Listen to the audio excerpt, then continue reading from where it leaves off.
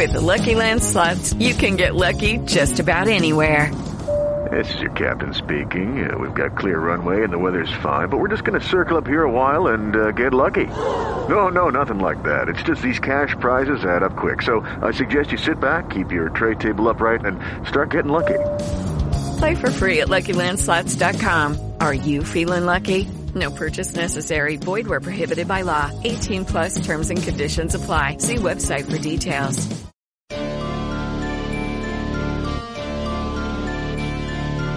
Are you searching for the best in online black radio? Then go to blacktalkradionetwork.com, helping you filter through the noise. Real talk, black talk.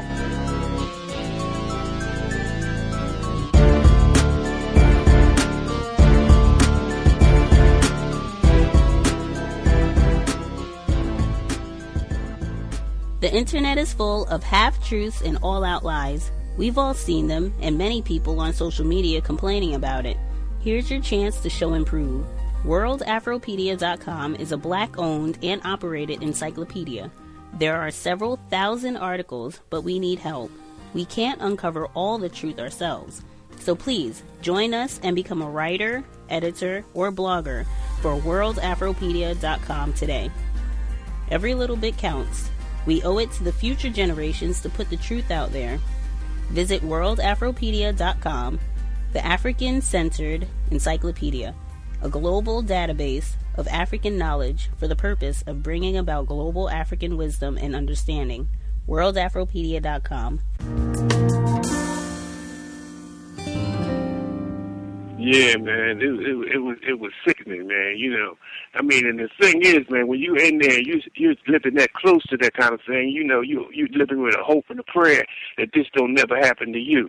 You know, and this is a young guy, man. This guy, this gorilla guy named Paul was pimping him.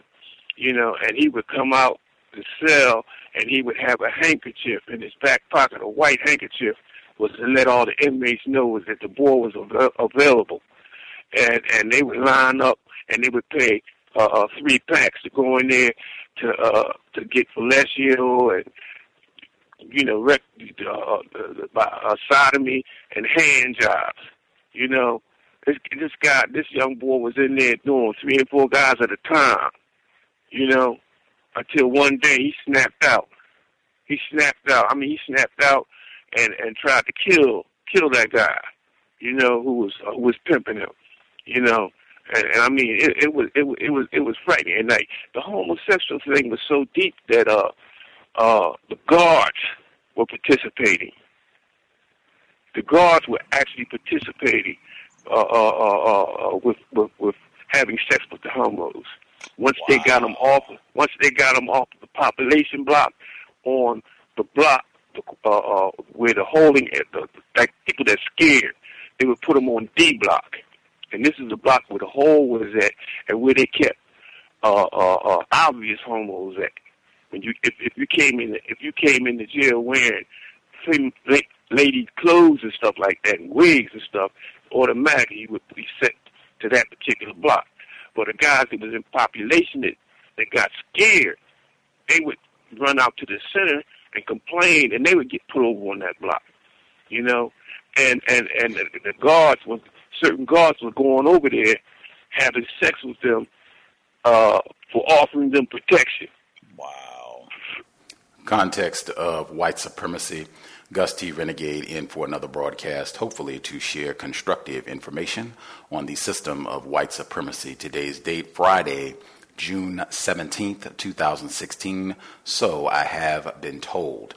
The audio segment you heard, that was Edward Anthony. He was mentioned in Medical Apartheid last week in Chapter 10, talking about the just egregious experimentation that was done on disproportionate numbers of black inmates in Holmesburg Prison in Pennsylvania. He was one of the victims. He was mentioned in the text. He was a guest on the program in August of 2014. He's also a co-author with Alan Hornblum of Sentenced to Science.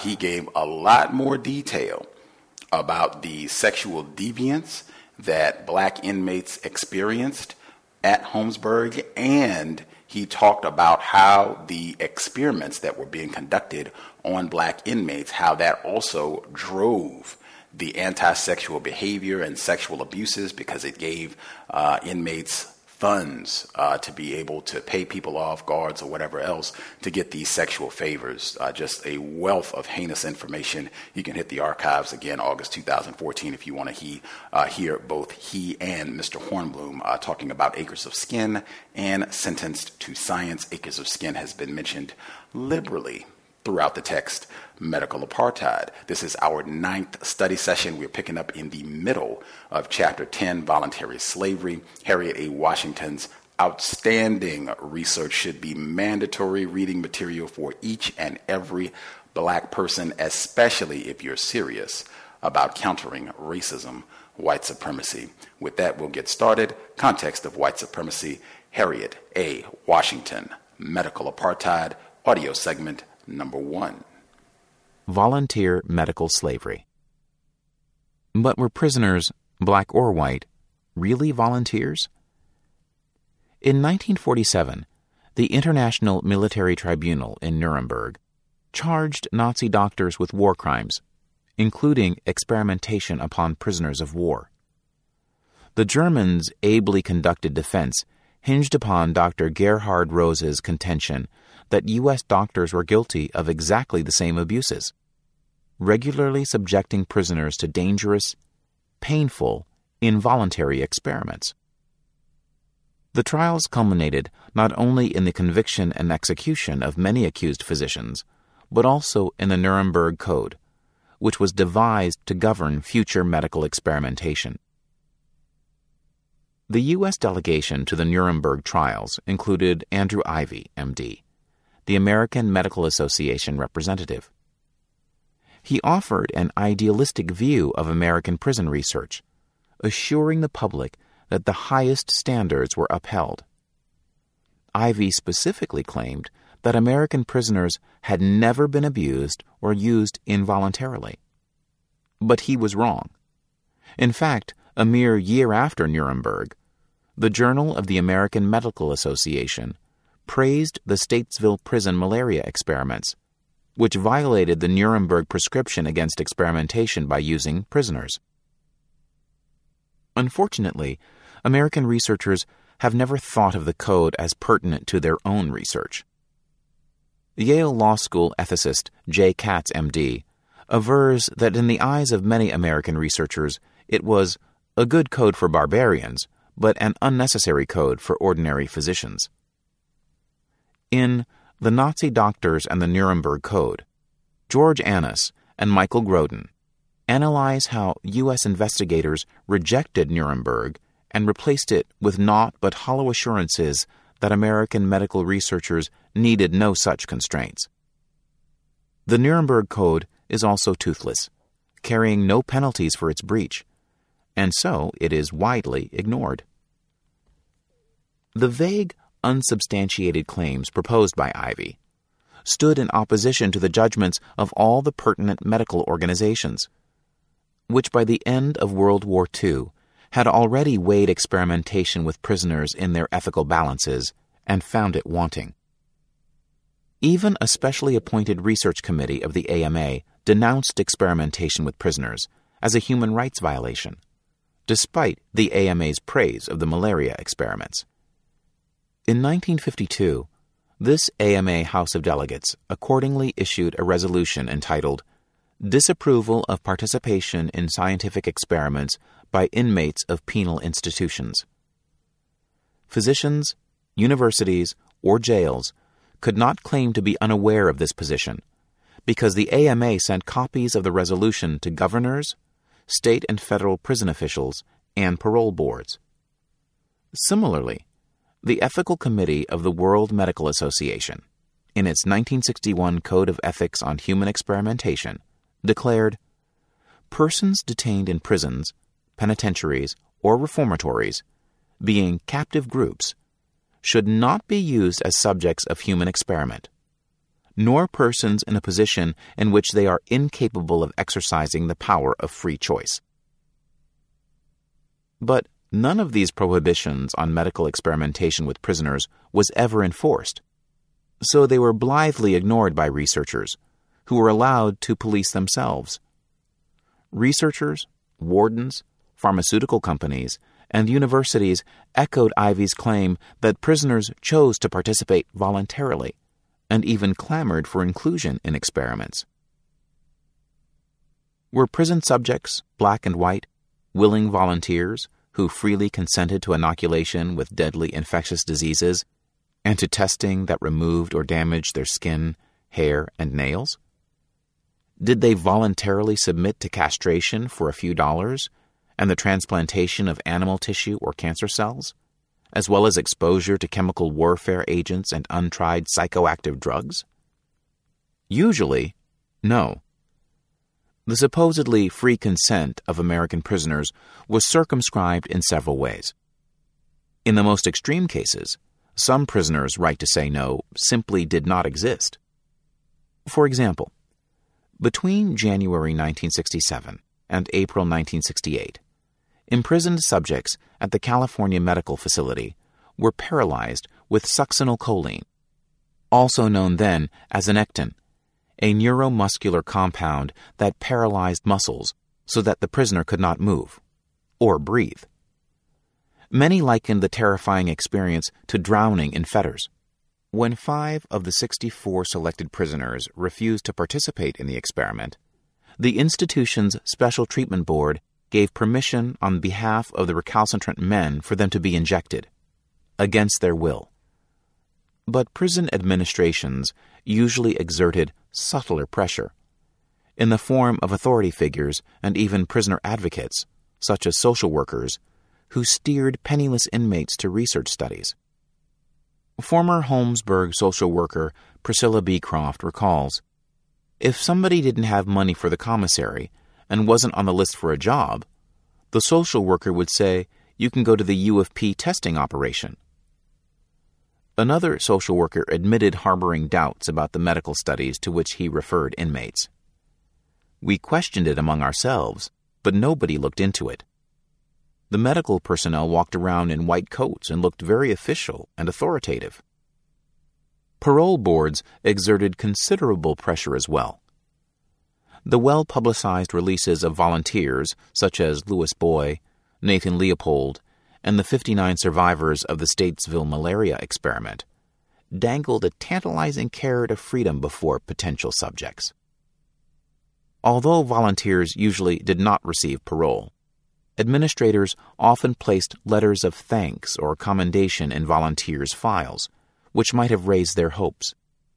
But parole boards sometimes exerted strong negative pressure as well, according to inmates such as Nick Dispoldo of the Arizona State Prison, who claimed in a New York Times article that parole boards routinely held a refusal to participate in research against inmates seeking release from his institution. The prisoner's ability to consent freely was also compromised by a lack of essential information. Informed consent is mandatory for research subjects in all venues, but researchers often did not divulge the true nature of the risks, and often did not even explain the actual nature of the experiments. A New York Times expose of the multi-prison debacle by Dr. Austin Stowe, mentioned earlier, reveals that there was no informed consent and that no accurate records were kept. Some researchers who claimed to have consent forms could not produce them. Jesse Williams, veteran of scores of experiments, has repeatedly insisted, I was never given a consent form. I never saw a consent form. Consent forms made sporadic appearances in prison research, but the average black prisoner was poorly educated or even illiterate, so even when presented with a consent form, he was unlikely to be able to read or understand it. Former black inmate Edward Anthony, for example, insists that he had no idea what researchers meant by terms such as toxicity or efficacy. Consent forms often were so vague, misleading, and replete with technical data and scientific language that the physicians themselves could not understand them. Although consent forms made only sporadic appearances, legal releases were de rigueur. Lots of men were burned or scarred and wanted to sue, but they had signed releases and waivers and thought they couldn't, recalls white former Philadelphia inmate Al Zabala. Investigators went to remarkable lengths to deceive inmates about the harms inherent in the tests. Jesse Williams spoke of participating in what had been described to him as a footwear experiment, in which he had to wear boots taped to his feet non-stop for a week. This actually was an experimental attempt to induce a hard-to-eradicate foot fungus. When white inmate Jay Bios worked as a laboratory assistant, doctors suggested that to allay inmates' fear about the test's safety, Bios affix cotton balls and dummy patches to his own back and arms. In order to heighten the deception, the researchers even paid Bios as if he were a participant. Prisoners at Holmesburg were often reassured that the shampoos or lotions that were tested on them were perfectly safe and could cause only minor irritation. 30 to 50 years later, the men remain bald, scarred, or suffer skin and internal organ damage. But what of other volunteers, those who were neither physically forced nor strongly guided by the prison administration? When they participated, did they offer themselves up voluntarily? The answer hinges upon the meaning of voluntary. Copious evidence exists that coercion was a key element of the supposed consent given by most African American prisoners. Today's clinical medical ethicists tend to define coercion in medical research very narrowly and without much precision. So many would argue that the inmates may have been induced, but were not coerced. However, such critics fail to take into account the coercive features of the prison's special environment. The hell of prison life made the research laboratory, feared and abhorred by African Americans on the outside, an irresistible haven, even a life support unit, for the African American prisoner. Except for a few memoirs by famous inmates such as Leopold, the description of inmates' motives for volunteering emanated from researchers and prison administrators. They agreed that the inmates were motivated by money, with which they could purchase items such as cigarettes, radios, and the meager delicacies of the commissary. Researchers also sometimes noted for the press that prisoners enjoyed the special amenities of the prison ward, such as more frequent showers, better meals, and calmer, more secure surroundings. The news media unquestioningly echoed these supposed motivations, subtly sabotaging images of inmate heroism. But researchers and prison administrators were hardly disinterested observers, and they did not tell everything they knew about prisoners' true motives. Being admitted to the research unit allowed the inmate to avoid the legion of institutional predators. A stint in the lab offered a respite from the ever-present threat of gang rape, shakedowns, racial strife from prison gangs, and deadly assaults for 1,000 petty slights.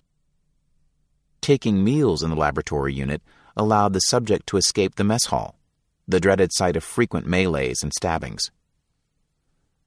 The inmates did speak with relish of the better meals and calmer atmosphere of the research laboratory, and freely acknowledged their need for money. There is no question that men participated for the $300 to $400 a month, or up to $1,500 per experiment they could earn, because the few dollars a week the unskilled could earn in the prison laundry or kitchen offered no competition.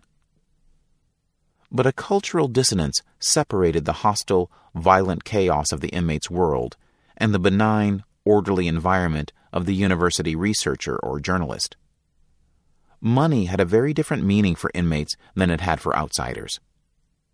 Inmates sought not only commissary baubles and delicacies to brighten life, but, more important, the price of freedom, or at least of safety.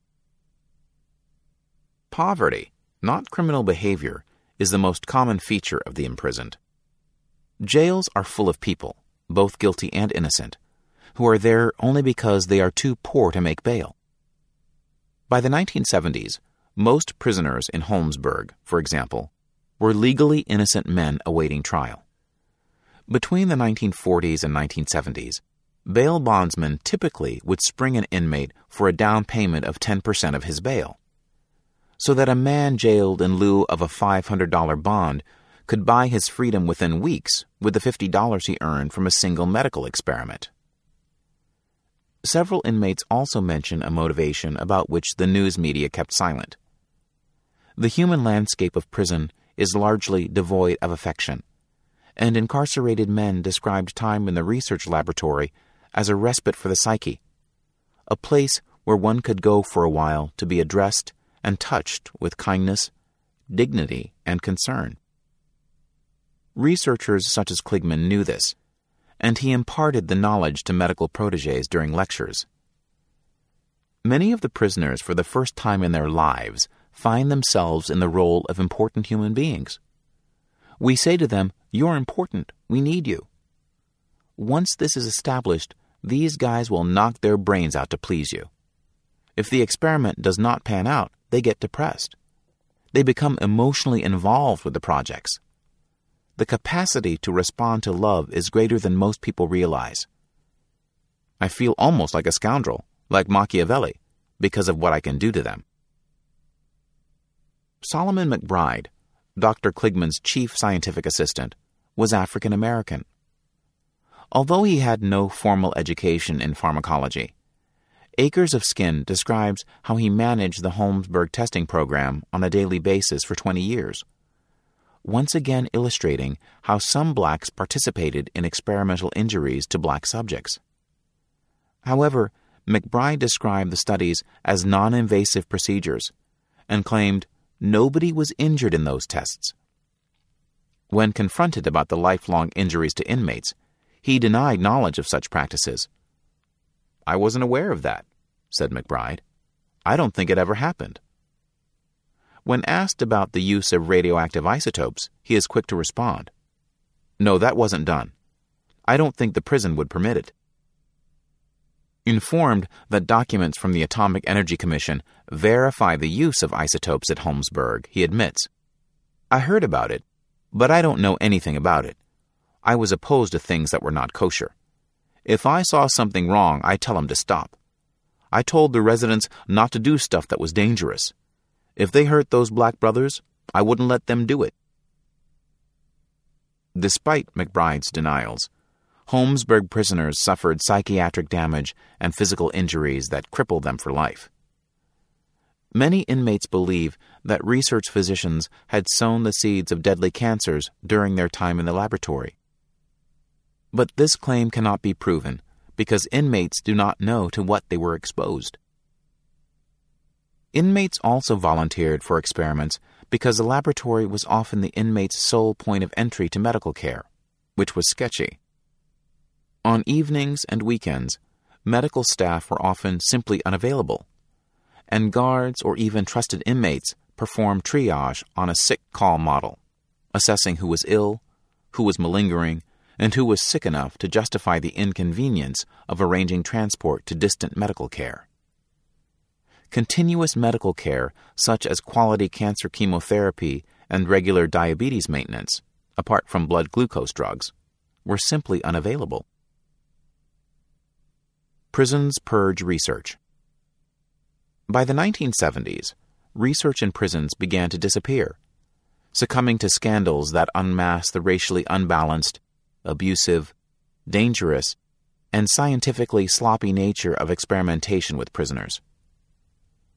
The exploitation of large numbers of black male prisoners caused public relations problems for researchers and institutions in the wake of the increasingly violent and bitter civil rights battles and the revelations of the syphilis study at Tuskegee. The thalidomide scandal, in which thousands of deformed children were born to European women who took the poorly tested drug, was another important catalyst in tainting the American perception of medical research. Furthermore, Harvard researcher Henry K. Beecher, M.D., had published an article in the New England Journal of Medicine that criticized 22 cases of exploitative experimentation, An early version of the article had detailed 50 abusive cases. The journal was able to induce Dr. Beecher not to identify the physicians, but the pharmaceutical industry feared that next time, a researcher of Beecher's stature might name names. The very next year, British physician Maurice Papworth did so. The formerly fawning news media delivered the coup de grace by thrusting researcher after researcher into the harsh light of public exposure. On July 29, 1969, the New York Times published a page-one article that exposed Dr. Austin Stowe's ethically and scientifically sloppy drug testing program, which had crippled and killed unknown numbers of men throughout the state prisons of Alabama. Unlike the earlier articles, which had praised the experiments, this account suggested that most of his victims were black. In the early 1970s, the Washington Star exposed the use of approximately 15,000 black boys in Maryland juvenile institutions in XYY experiments. These are further described in Chapter 11. The malaria experiments that had been lauded as daring a few decades earlier were roundly condemned in the mid-70s as deadly. Some of the bitterest prison battles were physical as well as verbal, causing the almost universally white investigators to fear for their safety. Dr. Sigmund Weitzman described being slammed against a wall by 6'4" 250-pound Roy Tiger Williams, a black inmate at Holmesburg who had lost his hair after testing a shampoo formulation. I was scared to death. He threatened to kill me. Physicians grew frightened of working with the increasingly distrustful inmates and felt intimidated by the growing influence of the black Muslims, who cast a jaundiced eye on prison experimentation. Bert Kahn, M.D., who worked at Holmesburg Prison from 1959 to 1965, says he left in part because he feared for his personal safety. I became concerned about the growth of the Muslim movement. The deaths of 29 inmates and 11 white authority figures in the 1971 Attica prison riot also sent a chill through prison medical research programs. Such programs suffered legal repercussions as well. Attica inmates won damages for suffering ill treatment and assaults. In 1979, 9 Oregon prison subjects shared $2,215 in damages. When a lawsuit by one medical experimentation victim at Holmesburg Prison resulted in a monetary settlement, whose terms are confidential, other pharmaceutical company researchers realized that they too could become targets of successful inmate legal action. Charles Miller, a prison research administrator for pharmaceutical giant Eli Lilly, lamented, "The reason we closed the doggone thing down was that we were getting too much hassle and heat from the press. It just didn't seem worth it." A January 1973 Atlantic Monthly cover story by investigative journalist Jessica Mitford proved even more powerful. She explained that prison medical research consisted of exploitation of the lowest, most vulnerable classes by members of the most privileged. This article became a chapter entitled Cheaper Than Chimpanzees in her 1973 book, Kind and Usual Punishment, a dissection of the U.S. prison system. Soon afterward, Senator Edward Kennedy held hearings that led to the National Commission for the Protection of Biomedical and Behavioral Research, CPBBR, which investigated medical experimentation on prisoners. It considered banning such research outright, as most other Western industrialized countries had done decades earlier. Despite headlines such as, "Government to ban medical research on federal inmates," it decided against this in 1976, partly because not only pharmaceutical companies, but also many prisoners opposed a ban. Inmates wished to have the opportunity to participate for several reasons. They could make real money no other way. They sometimes could obtain health care no other way. They missed the safety and amenities of the research laboratory. And they wanted to feel they were contributing to society. In 1979, State Prison of Southern Michigan inmates even filed suit to prevent the FDA from excluding them from research studies. Instead of banning prison research outright, the CPBBR proposed a detailed accreditation scheme that Secretary of Health, Education, and Welfare Joseph Califano, in consultation with the American Correctional Association, rejected as impractical. In 1978, HEW produced stringent human experimentation regulations, which remain in effect today. So did the CPBBR's 1979 report, known as the Belmont Report, which placed the onus on researchers for ensuring that research with prisoners provides informed consent and is therapeutic under what is called the Common Rule. The Common Rule sets strict limits on non-therapeutic research and research done with prisoners, and requires the review of proposed studies by institutional review boards. No study in a prison can present more than a minimal risk to the inmate. In sum, there remain 4 types of permissible prison research: that on the cause and effect of incarceration and crime, the study of prisons or of incarcerated persons, investigations of conditions that affect prisoners en masse, and therapeutic studies. Although these reforms were necessary and laudable, they are imperfect, especially because the language is vague. What, for example, constitutes minimal risk? Even the definition of therapeutic research has come into question. Still, research at most prisons, including Holmesburg, ceased by 1976 as a result of public outrage and lawsuits. Research Renaissance. Most people don't realize that prison medical research, which all but died out in the 1970s, is enjoying a quiet renaissance. Since the late 1980s, investigators in Arkansas, Maryland, South Carolina, Texas, Florida, Connecticut, and Rhode Island have been conducting and proposing research in prisons. Even more crucial to understand than the past exploitation of African Americans in prisons is the future medical use and possible abuse of African Americans, because they are the single fastest growing group in prison populations.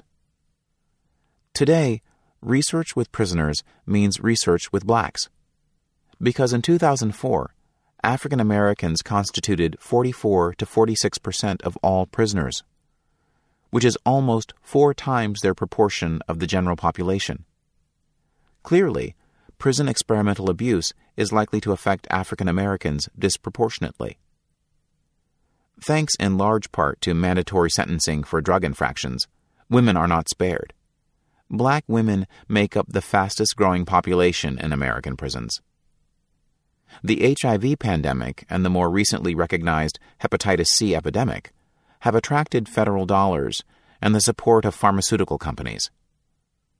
This has renewed the interest in prisoners as subjects, because 17% of the incarcerated have HIV, 6 times the rate on the outside. Because most HIV-positive people in the United States and in U.S. prisons are black, the question of HIV research in prisons is a question of blacks being used in such research.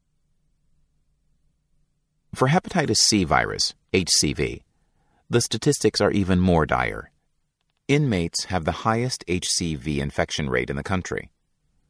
2% of all Americans, but 20% of inmates are HCV infected. For imprisoned black men, the HCV infection rate is much higher, as high as 60%. But prison research today is not restricted to these ailments, because inmates suffering from disorders ranging from asthma to cancer have attracted the attention of U.S. researchers, who are conducting 10,000 biomedical research programs.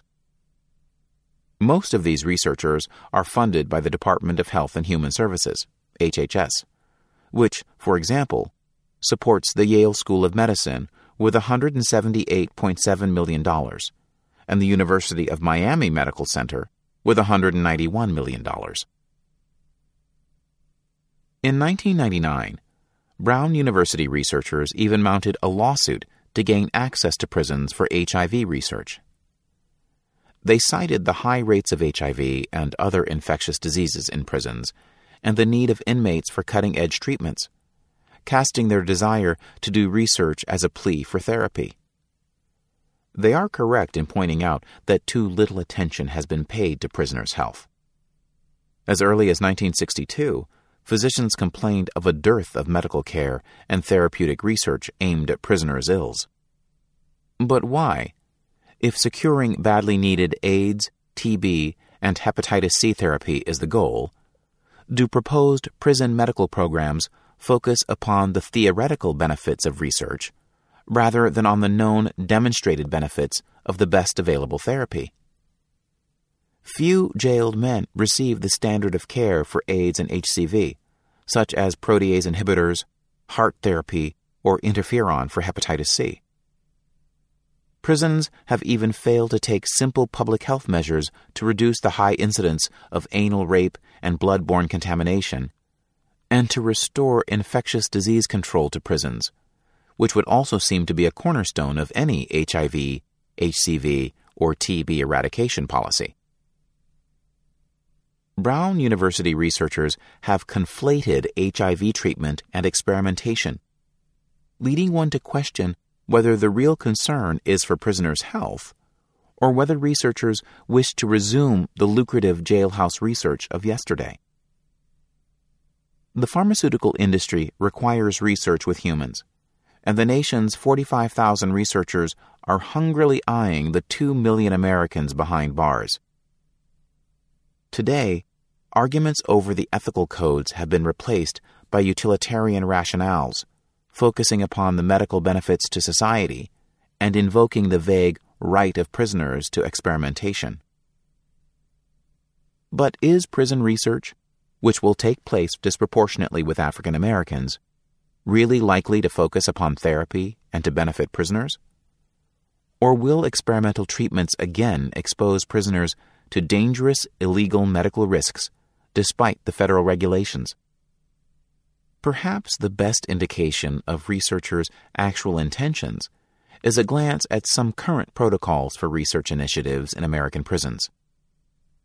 Researchers are currently conducting studies that involve inducing labor in pregnant inmates, testing different methods of obtaining biopsies, conducting a clinical trial of an experimental HIV vaccine, testing delivery of a potent new cancer chemotherapy agent directly into the liver, and artificially inducing hypothermia to treat lung cancer.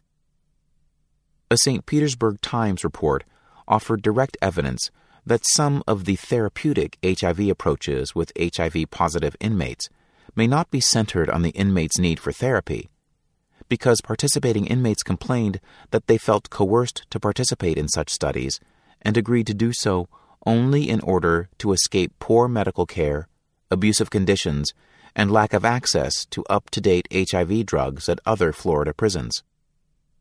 One particularly troubling study among those mentioned above is Dr. Joseph Zwischenberger's radical new approach to lung cancer, which is to heat the subject's blood to a temperature where the errant cancer cells theoretically would not thrive. To test his theory, he sedates inmates and connects them to a machine called the biologic HT system, which removes blood via venous and cervical tubes. The blood is heated, then returned to the inmate's body, which is kept at a very dangerous elevated temperature of 108.5 degrees. Any adult taken to a hospital with a temperature of 105 degrees would be considered an emergency case, and cooling strategies would immediately be undertaken. But in Zwischenberger's protocol, inmates' 108.5 temperatures are sustained for 2 hours. Subjects sign a consent form that lists death, seizures, congestive heart failure, burns, heart attack, and limb loss as possible complications. Even if the subjects are in the late stage of lung cancer, where the cure rates are infinitesimal, this doesn't excuse such a risky procedure. Although putatively therapeutic, this research surely poses greater than minimal risk.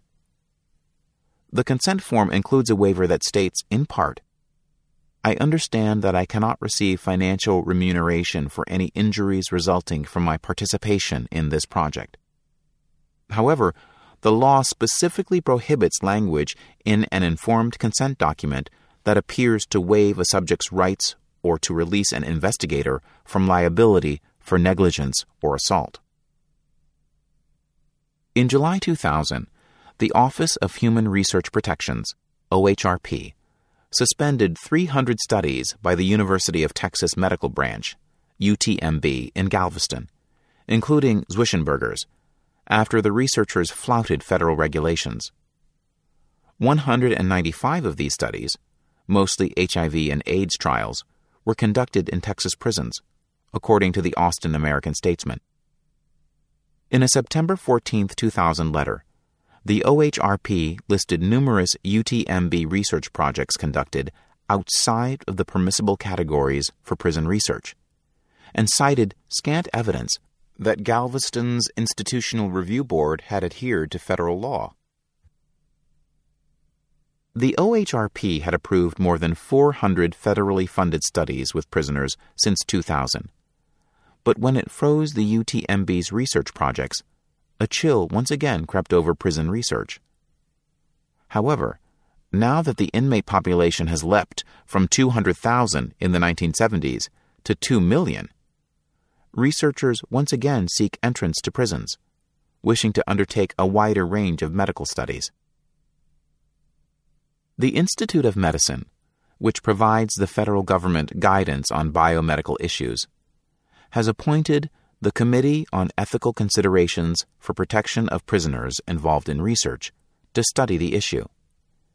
It is headed by the brilliant public health law scholar Lawrence O. Gostin, J.D., professor and director of the Center for Law and the Public's Health at Johns Hopkins and Georgetown Universities. The committee will determine whether it is possible to ensure true informed consent in prisons, and whether research on prisoners should be confined to the therapeutic realm. As this book went to press in late 2006, Gostin's group was still weighing the relaxation of the regulations that have muted medical research in prisons since the 1970s, and decisions may result in dramatic modification of prison research policy as early as 2007. If the doors are flung wide to investigators, will they admit in therapy or exploitation?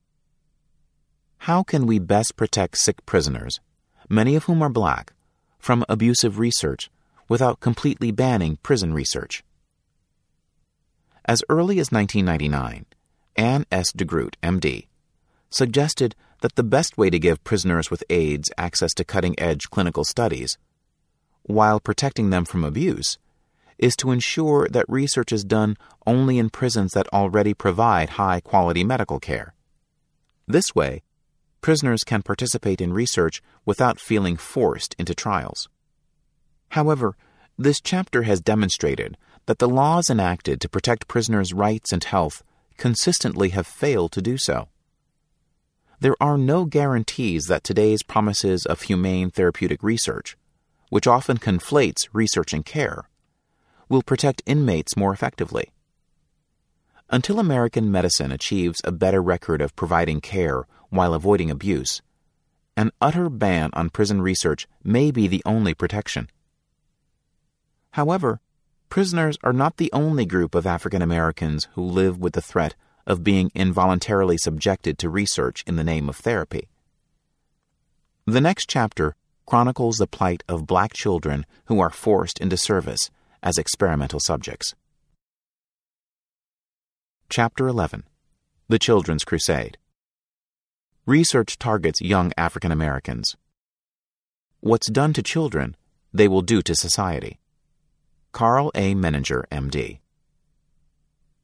Like many other parents struggling to bring up children in Brooklyn's Bedford-Stuyvesant area, Sharice Johnson and her husband felt besieged.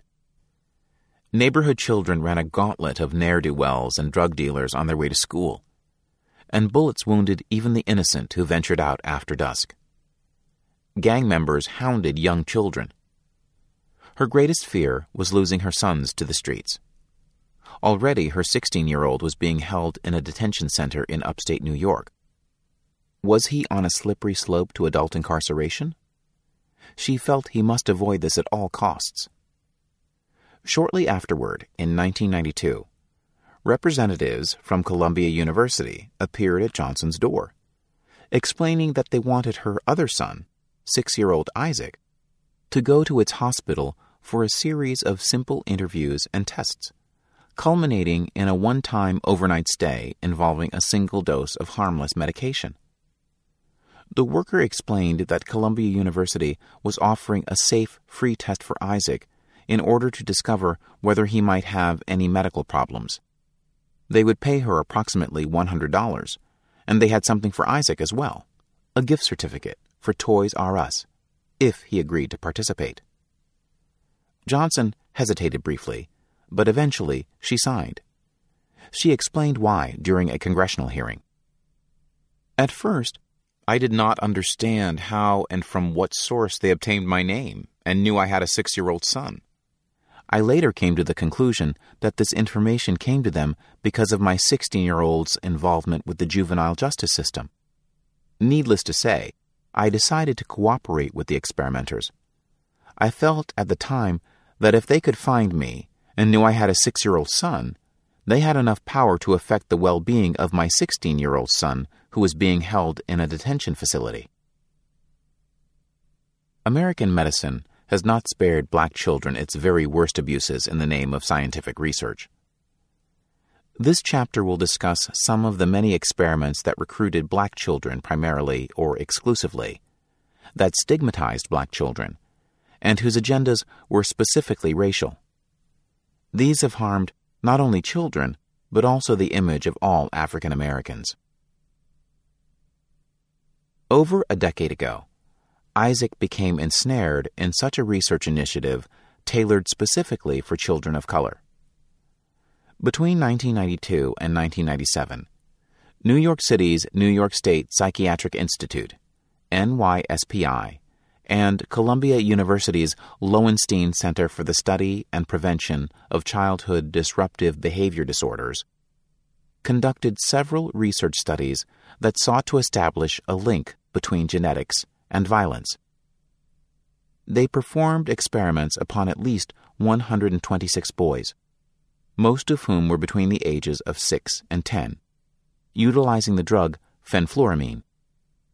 Columbia described the population of boys who were given the drug as 44% black and 56% Hispanic. But this is misleading. Hispanic is an ethnic category, encompassing people of white, black, and mixed race. And all the Hispanic boys lived in the Washington Heights area and were black Dominicans, observed Rudy M. Brown, Sharice Johnson's lawyer. The boys were all black, and this was by design. The experimental protocol specifies that eligible participants must be African American or Hispanic, and specifically excludes whites from participation. In 1998, I asked psychiatrist Timothy Walsh, M.D., who headed the Institutional Review Board, IRB, that approved the study, why. He explained that the protocol simply reflected the ethnic component of Columbia Medical Center's nearby catchment area, from which it drew its subjects. But this is untrue. Not only are there numerous white enclaves in Washington Heights, but some of the black boys, including Isaac Johnson, were drawn from as far away as Brooklyn. The boys had something in common besides their dark skins. As Sharice Johnson suspected, they had been selected because their older brothers had had contact with the probation system.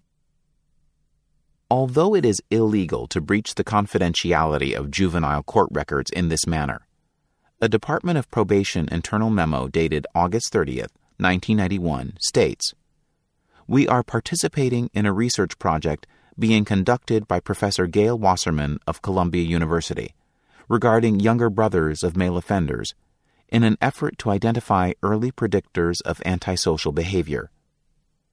The probation department identified them to researchers. Researchers sought to investigate whether violent behavior might run in families and to identify a biological basis for such behavior. The researchers claimed that the drug fenfluramine could suggest a genetic basis for aggressive or violent behavior in boys because it is a precursor of the neurotransmitter serotonin. Abnormal serotonin levels are implicated in many psychological states. Administering fenfluramine once or for a very short period normally causes one's serotonin levels to increase, which in turn increases the amount of hormone prolactin in the blood. The researchers measured the blood prolactin to indirectly assess how much serotonin levels rose.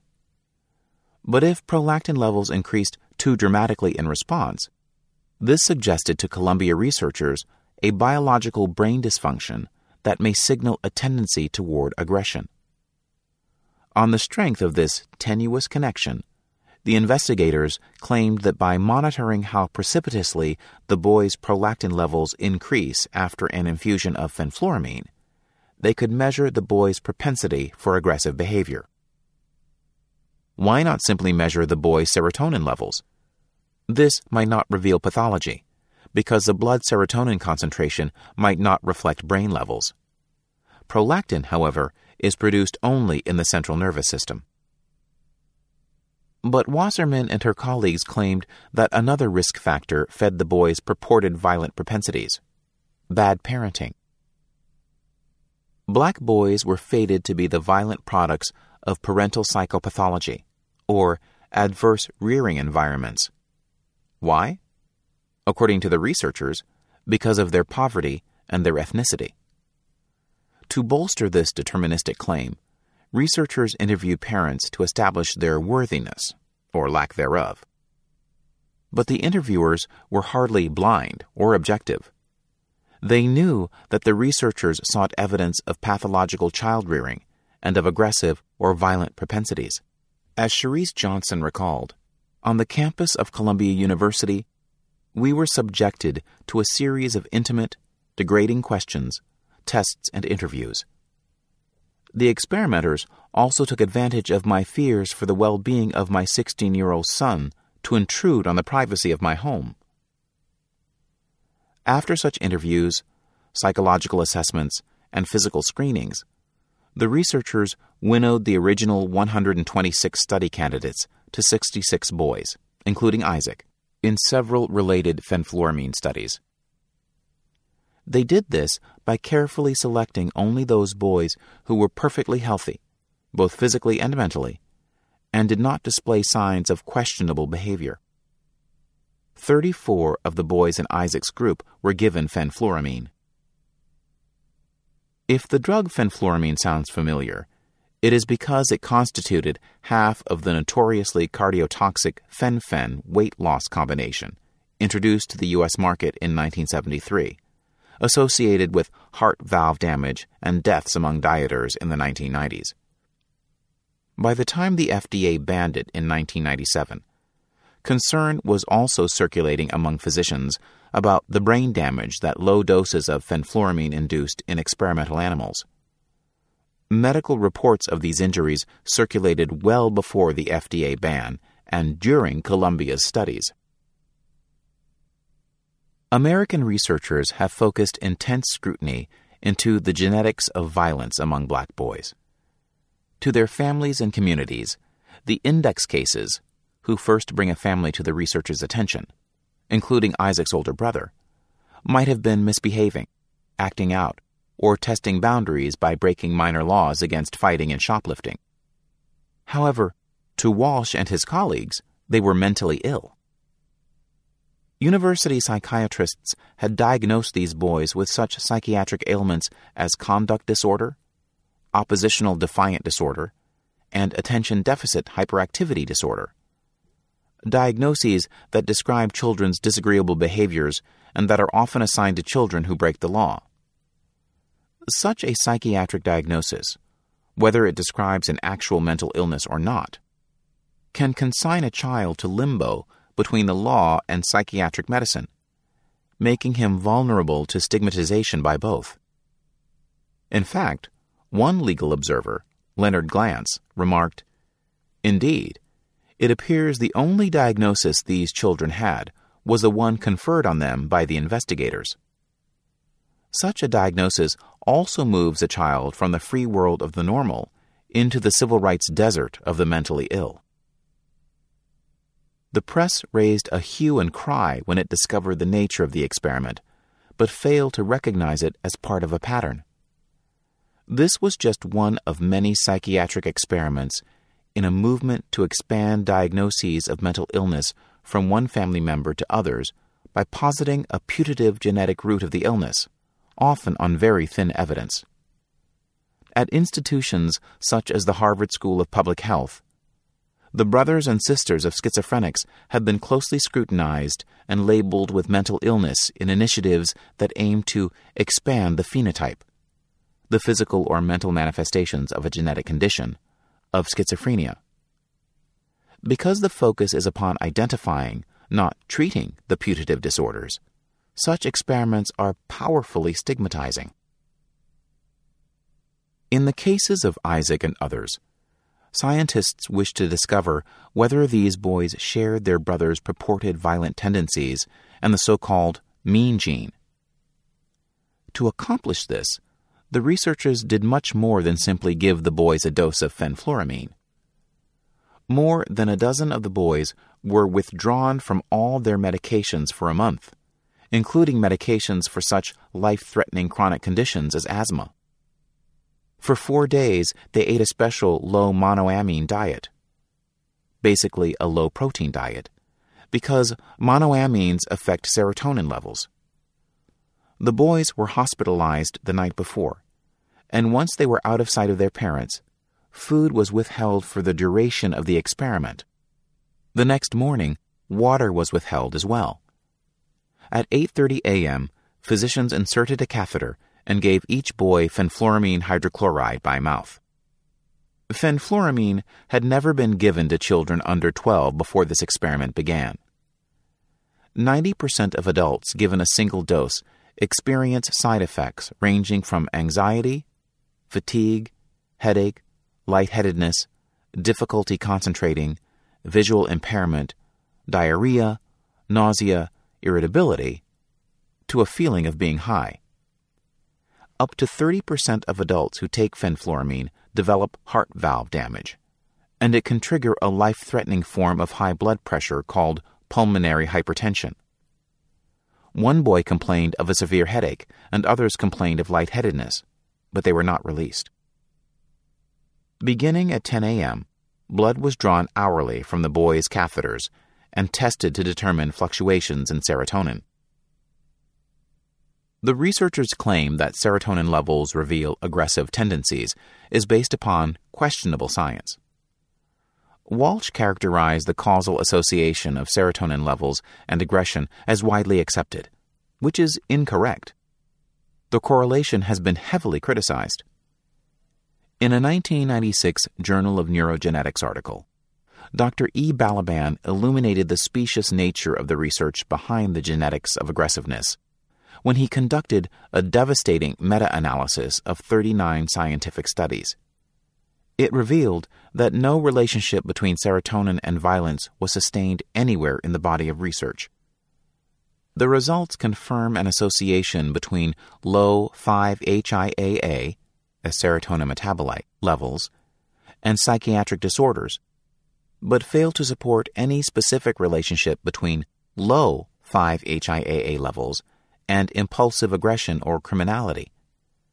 It is premature and misleading to speak of mean genes or a specific neurochemistry of aggressive behavior. The fictive nature of this cherished correlation proved merely the first layer of logical and design error. Leaving aside for a moment the egregious social fallout of selecting only Black and Hispanic boys, this racial selection also created a serious scientific error. When only one ethnicity is considered in an experiment to elicit general information about a heterogeneous population, an unacknowledged set of socioeconomic variables are introduced. The boys were not only darker, but poorer, and they also lived in less healthy physical environments than do most white boys. This distortion is magnified when the majority group is excluded. Most American boys are white, so excluding white boys is a very serious scientific misstep. Furthermore, the study design described no control group, a staple of such research. Finally, the researchers gave no coherent explanation of how they proposed to dissect any serotonergic effects of genetics from those caused by supposedly adverse rearing. The experimental results should have dealt a death blow to this sloppily conceived and executed research, because the boys who were ostensibly predisposed to aggression and violence by their adverse rearing and biological propensities actually exhibited normal or elevated serotonin levels in response to the brief fenfluramine challenge. However, Wasserman's group responded by reversing themselves. Until the mid-1990s, they stated that low serotonin levels are a marker for violent propensities in children. And after their 1997 study, they wrote that elevated levels signal violent propensities.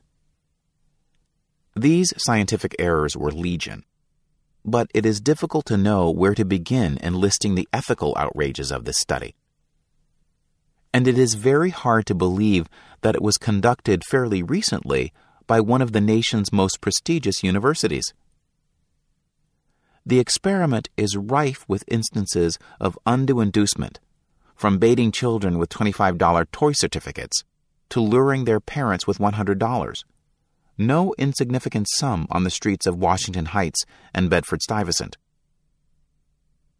Such racial selection could stigmatize not only the participants, but all Black and Hispanic boys as born criminals. The element of stigmatization is key in understanding certain racial disparities in research with children, because such research is not an egregious exception for Black children. Rather, it is the norm. In 2003, the journal Pediatrics published an analysis by University of Chicago researchers of 192 research studies in major U.S. pediatric journals between July 1999 and June 2000.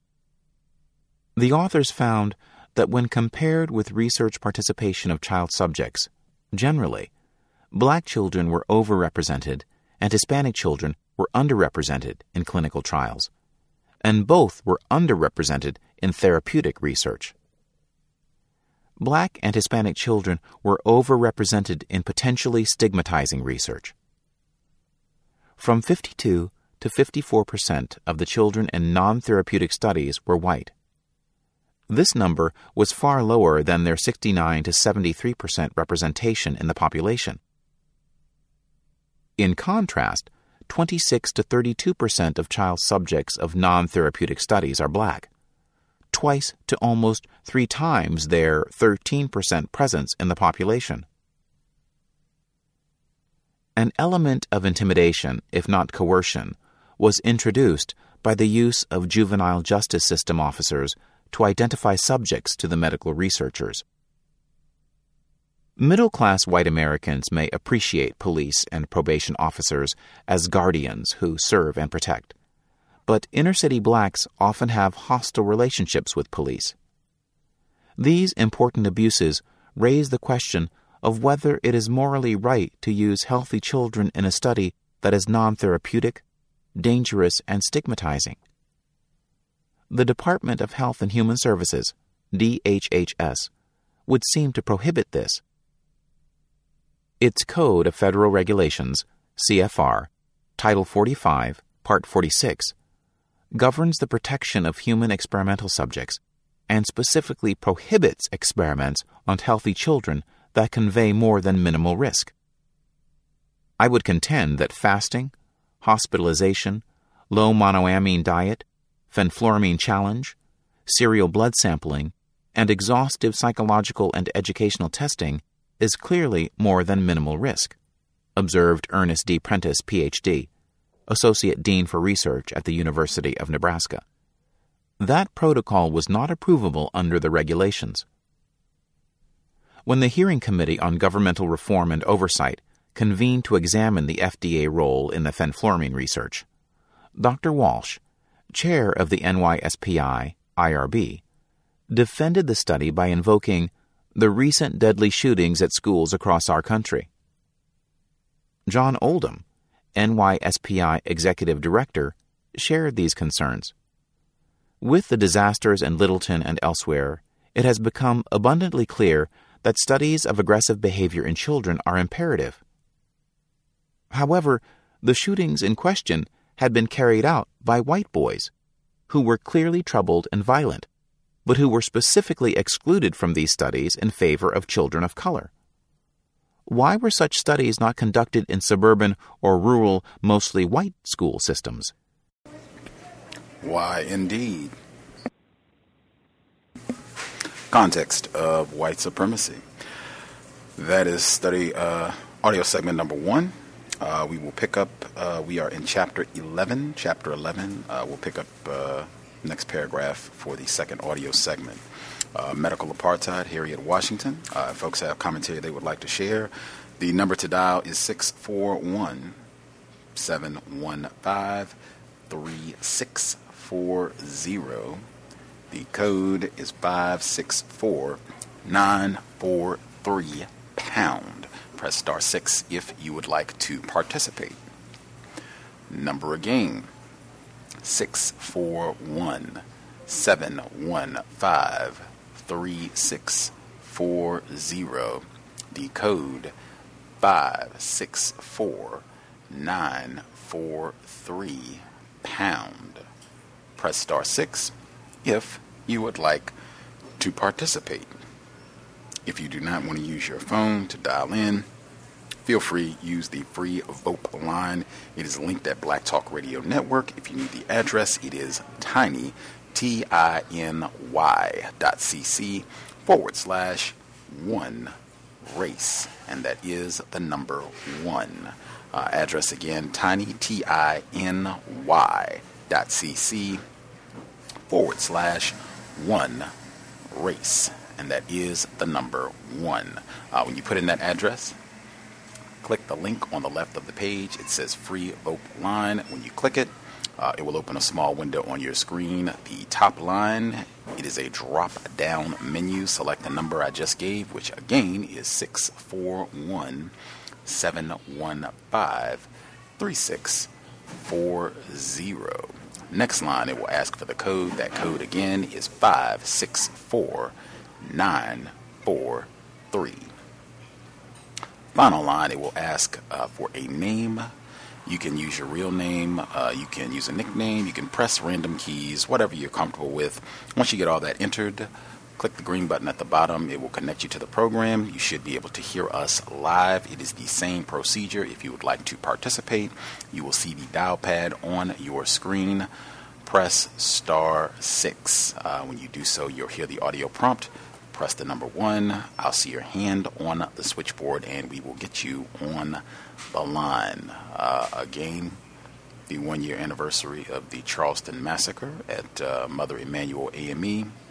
Not forgotten, even though it has been greatly eclipsed with what has happened this week, but very important that we are broadcasting today, 1 year from monumental moment of terrorism over the last 50 years in this part of the world. Proceeding. All the folks who dialed in with a hand up, if you have commentary you would like to share, feel free. Lines should be open. And again, I will encourage folks, please do not wait until the last minute. If you have commentary, if you think you want to chime in, share a comment or two, go ahead and get your hand up now so we don't have folks waiting until we get ready to get to the second audio clip and then deciding you want to speak up. So go ahead and get your hand up now if you think you want to participate. Everyone who dialed in with a hand up should be with us. Feel free. Have you heard? Yes, sir. Good evening, Gus. Good evening to all. I'll be very quick. I've been listening the last few weeks, and I decided we can't live nor die under a system of white supremacy. It's just a section in here that made me just show how white people are not ignorant.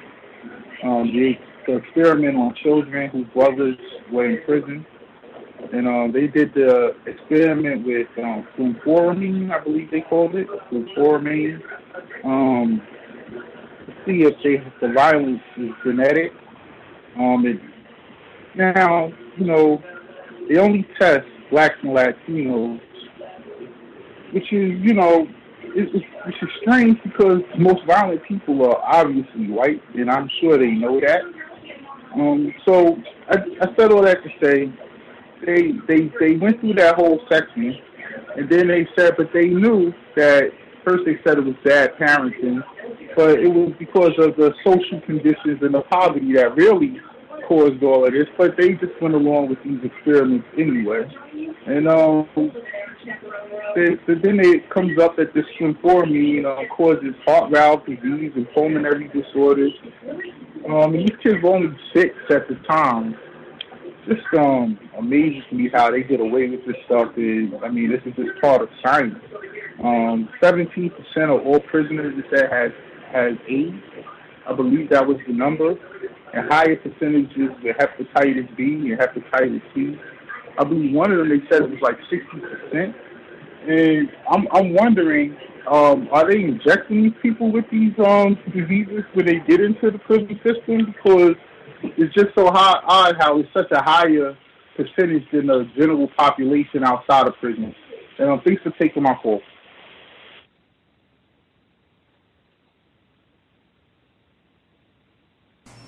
Yes, sir. Other folks who dialed in with their hand up, thank you all for not waiting till the last minute. If you have commentary you'd like to share, feel free. Can I be heard? Yes, sir. I was wondering the same thing about the, first, greetings to everyone. I was wondering the same thing about the, when she said, I think she said AIDS. It was kind of in and out. So, first thing that comes to mind is, do they even get an accurate diagnosis of the so-called HIV that's supposed to provide them with the syndrome? Or did they have something else, another cold or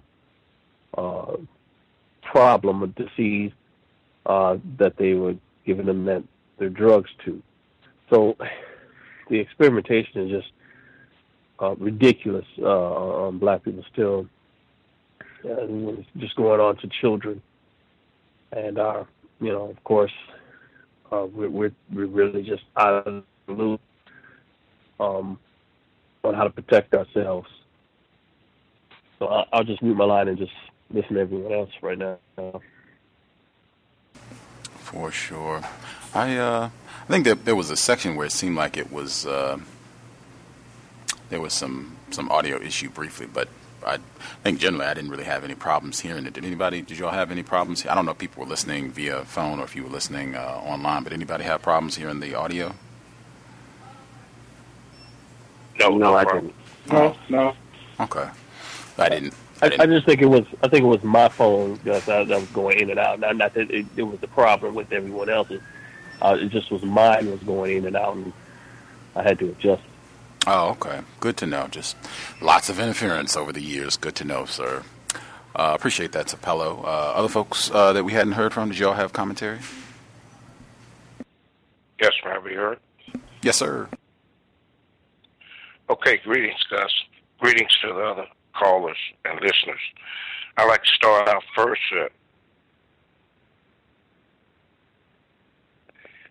The Nazi doctors, when they were on trial at the Nuremberg trials, their defense, they were using the experimentation, that they were doing here in America as a defense. Now that is quite astonishing.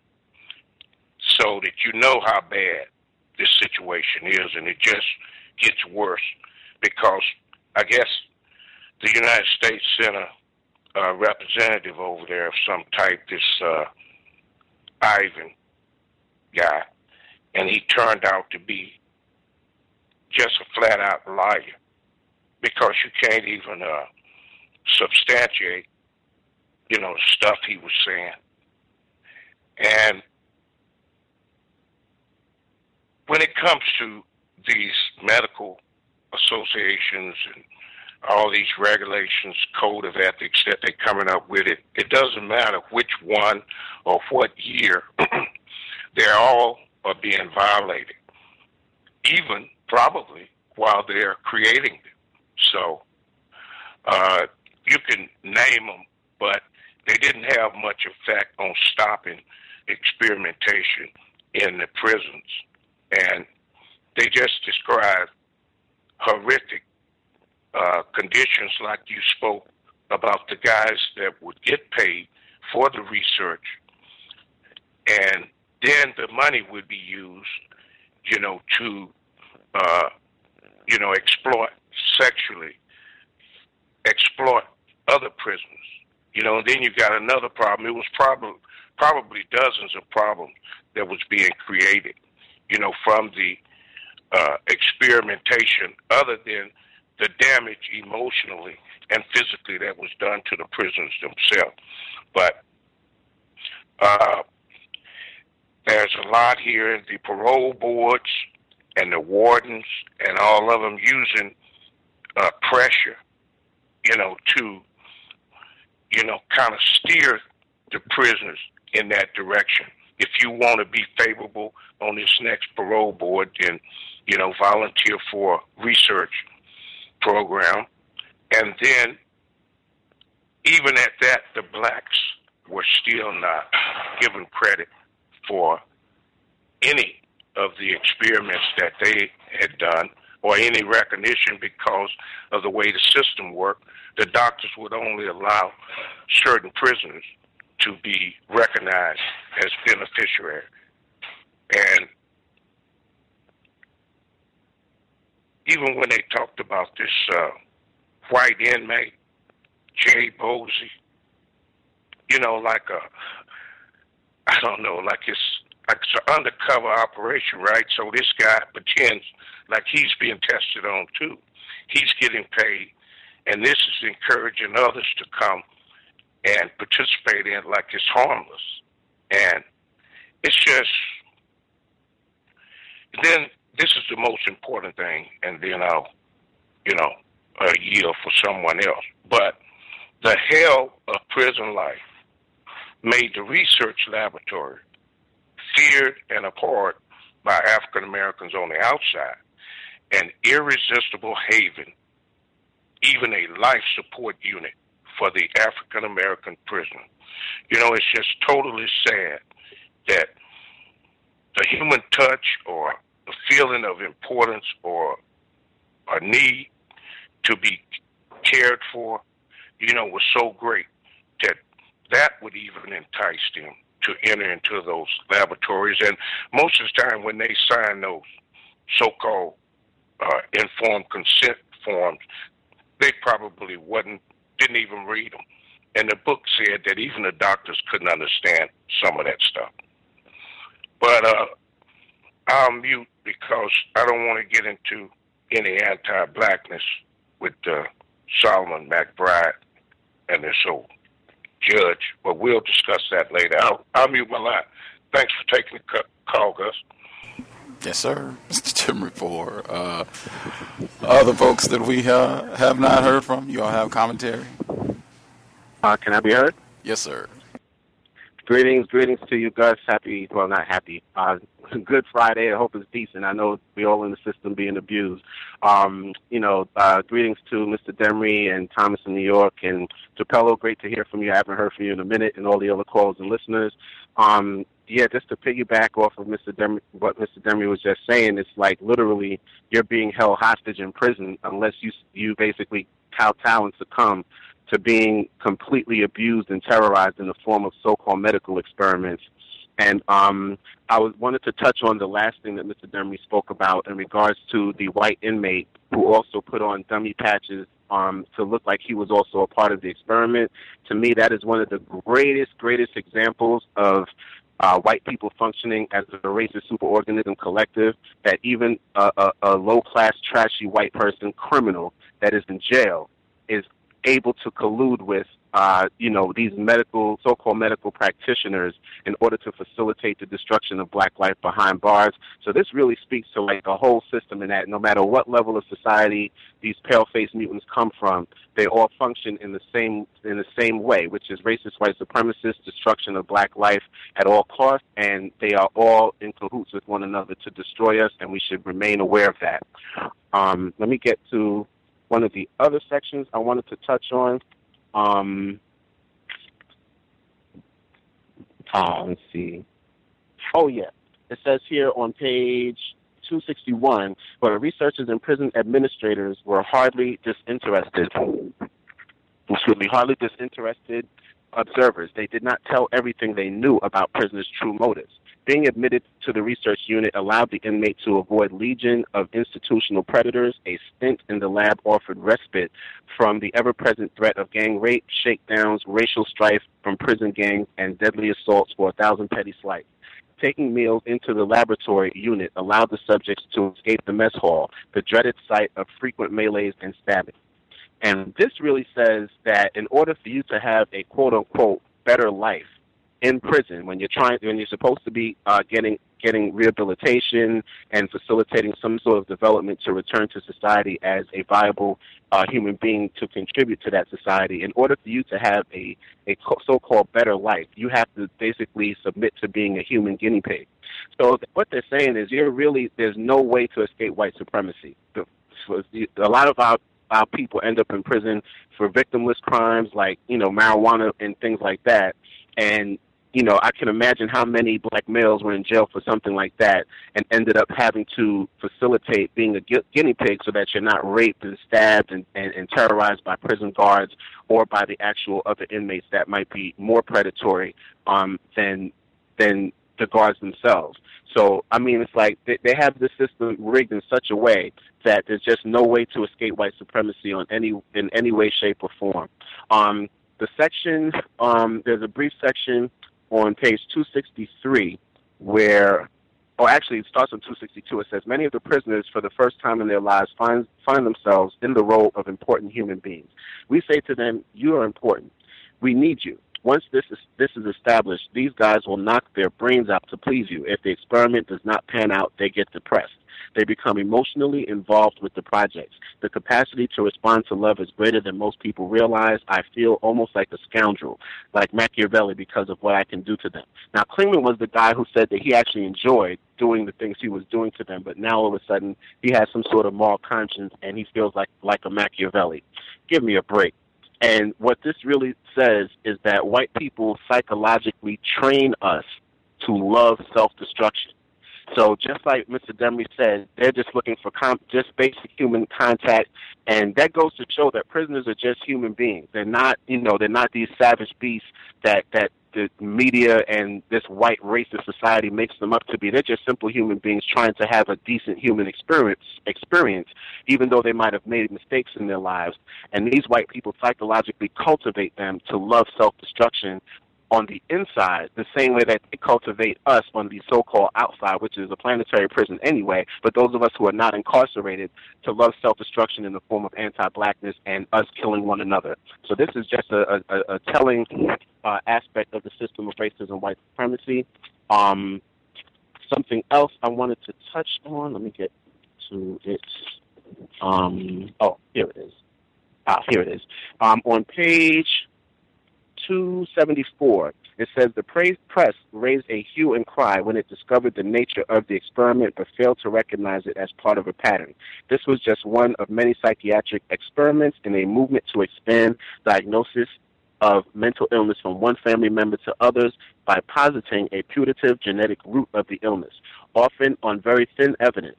At institutions such as the Harvard School of Public Health, the brothers and sisters of schizophrenics have been closely scrutinized and labeled with mental illness in initiatives that aim to expand the phenotype, the physical or mental manifestations of a genetic condition of schizophrenia. Because the focus is upon identifying, not treating, the putative disorders, such experiments are powerfully stigmatizing.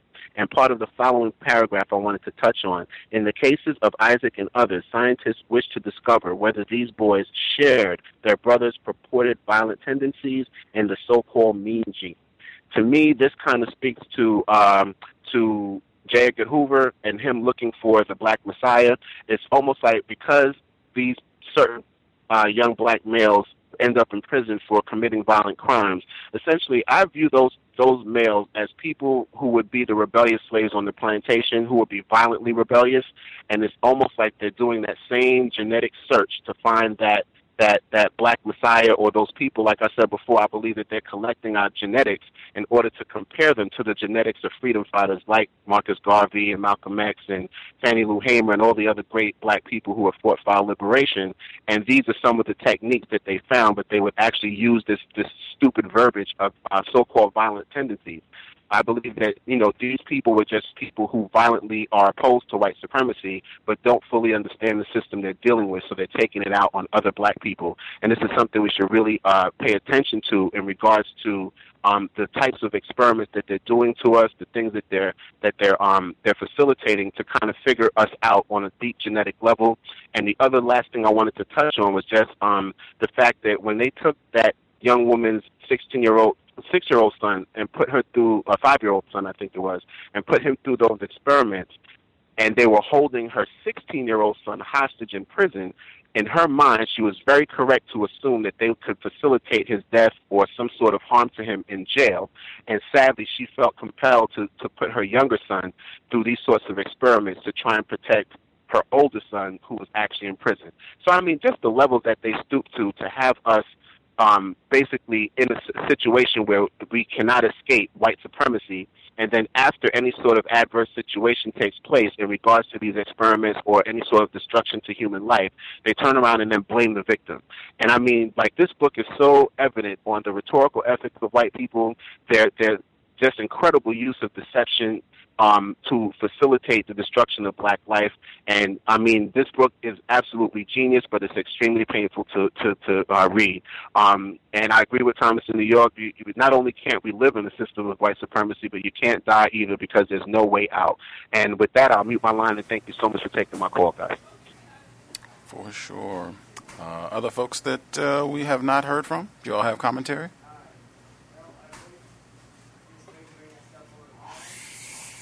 Anybody there? Other folks that we have not heard from? Let's not dally. If we haven't heard from you, you had commentary. Let's feel free.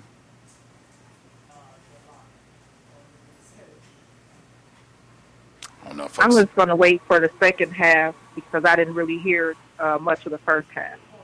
Oh, right on. Right on. Okay. Caller at 5992. Did you have commentary? Yes, hello everyone. Hello guys. Yeah, on page 274, and they was talking about they wanted to scrutinize to the genetics of violent young black boys and to their families, to the communities, in-depth cases, et cetera, et cetera. Then they talked about Isaac's older brother might have been misbehaving, acting out, or testing boundaries by breaking minor laws against fighting and shoplifting. However, that's probably exactly what they were doing. I am a psychologist, and I have worked in this field for a long, long time, and that's what they do in the field of psychology. They put these stringent diagnoses on these young children: conduct disorders, oppositional, defiant, and so forth. And we all know that there are no mental health tests for any of this. Not at all. Absolutely not.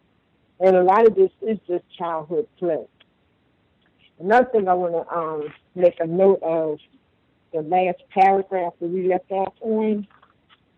So I get back to it real quick. I'm going to look for that last paragraph that we left off on. Okay, here we go. And they were talking about why such studies not conducted in suburban or rural, mostly white school systems when it comes to these white children and white adults who are more violent than us. In order to have tenure in the university, and I'm speaking from experience because I do teach in the university, in order to get tenure, so you have to do whatever, you have to write whatever research that the white supremacy wants you to write. Because when I did my study, everyone does their own consent form when you do a human study. And then it's up to the IRB or the International Review Board to approve it or disapprove it. So in these cases of consent forms that they're talking about, the system pretty much already knew what was going on because, like I said, in order to do a human study, they would have to approve it. So in order to get tenure, which is like 99% of white people who get the tenure, you have to write whatever research they want you to write.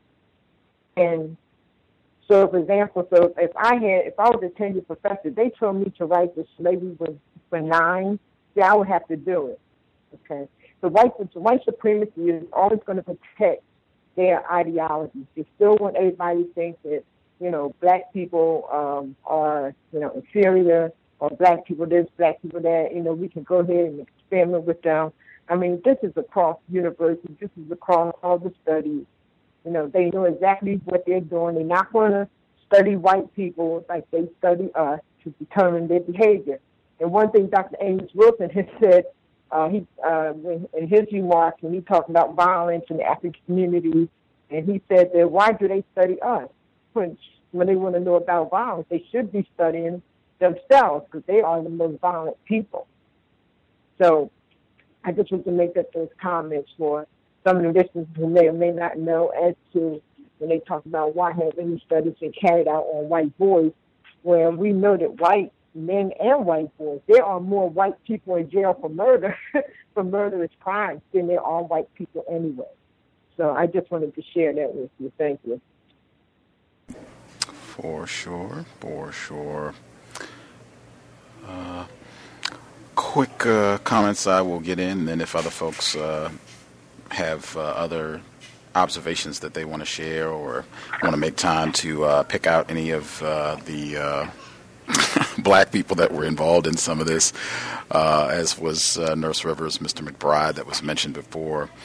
Let's see. Actually, I'm going to start not even with the text. I'm going to start, I think last week when I made the commentary about how these, I think Mr. Demery mentioned it this week as well, the commentary about how these experiments encouraged, motivated a lot of the sexual misconduct and sexual abuses that were happening in the Holmesburg prison.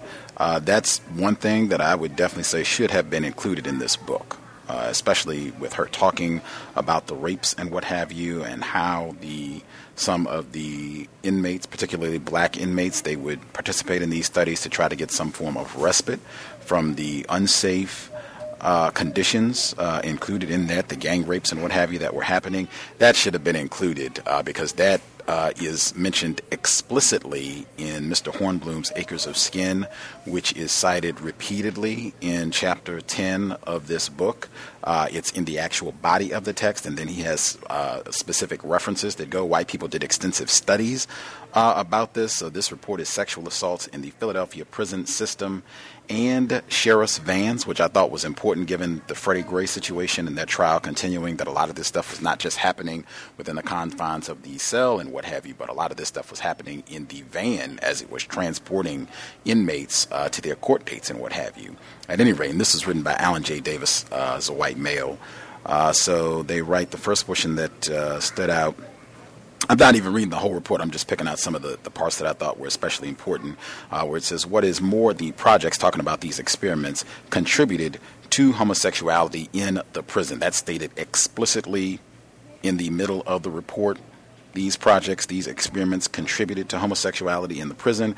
They go on to write, consensual homosexuality was excluded. In our study of sexual assaults, we excluded any that were cases of truly, quote-unquote, consensual homosexuality. Nonetheless, it was hard to separate consensual homosexuality from rape, since many continuing and isolated homosexual liaisons originated from a gang rape or from the ever-present threat of gang rape. Similarly, many individual homosexual acts were possible only because of the fear-charged atmosphere. Thus, a threat of rape, expressed or implied, would prompt an already fearful young man to submit. Prison officials are too quick to label such activities consensual. I'm skipping a little bit. The University of Pennsylvania and a private concern operate a large laboratory on H Block of Holmesburg Prison in Pennsylvania, where they test inmates' reactions to new medications and to experimental commercial products like soaps, shaving creams, suntan lotions, and toilet tissue. The prisoners are excellent human guinea pigs, one, because they live under controlled conditions, and two, because they will submit to tests for a fraction of the fee that a free individual would demand. Prison officials, because there is very little other activity for the prisoners, and because the laboratory pays 20% of the inmates' wages to the prison system, have allowed the project to expand to the extent that it constitutes a separate government within the prison system. Skipping a little bit, just by wearing a chemical patch on his back, for example, a prisoner can earn $10 to $15 a week by participating in some tests that last longer. A prisoner, for doing almost nothing, will receive over $100 altogether. The Holmesburg inmates earn more than $250,000 a year from the project. A few prisoners end up with bodies crazy quilted with motley scars and skin patches, but to these men, in the context of a prison economy, it seems well worth it. I'm skipping down a couple of pages here, so they go into more of how this is fueling the homosexual activity. Most of the aggressors seem to be members of a subculture that has found most non-sexual avenues of asserting their masculinity closed to them. Oh, wait a minute, I lost my sentence. Most of participated in this. Most of the aggressors seem to be members of a subculture that has found most non-sexual avenues of asserting their masculinity closed to them. Job success, raising a family, and achieving the respect of other men socially have been largely beyond reach. Only sexual and physical prowess stands between them and a feeling of emasculation. When the fact of imprisonment and the emptiness of prison life knock from under them whatever props to their masculinity they may have had, they become almost totally dependent for self-esteem upon an assertion of their sexual and physical potency. That actually was not the paragraph that I was thinking, but wow, that is right in line, I think, with what some of you all touched on in terms of Kliegman and these others talking about they felt that was their only sense of worth participating in these studies. This report goes on to detail how the money they were able to bribe guards, and that because of these studies, some of these inmates, they were piling up like significant amounts of money. Some of them were piling up $1,000 and more, so they could bribe other inmates, they could bribe other guards, even just you ended up having inmates who were in control of who got on which specific study. That in of itself was a pretty massive form of control to say, well, hey, I can get you on this subject over here. You can make $500. What are you willing to do for that? It was rampant. I think this is an extremely important report, and there are many of these, and I would just, again, highlight this is one. I would say Miss Washington, she should have absolutely included this aspect, because I think that is hugely important, especially given that she did talk about the prison rape and how that's contributing to these HIV rates or hepatitis C rates, and just the overall, horrors of all of this. This should have been included.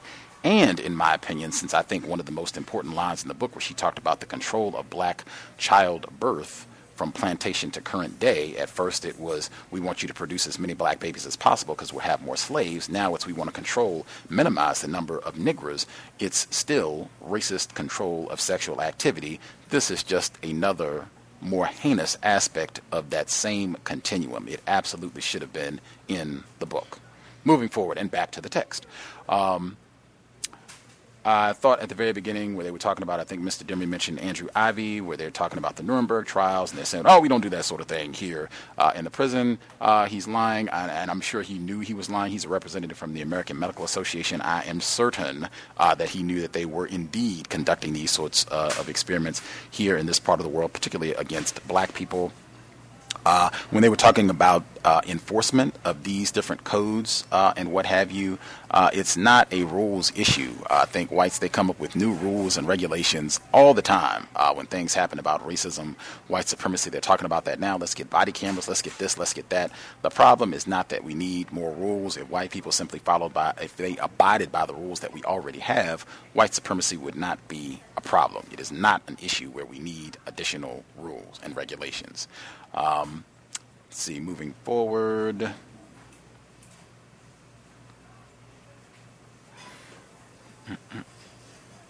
Yeah, I think consent has come up consistently. I think some of you all touched on that already in terms of them forcing people to do it.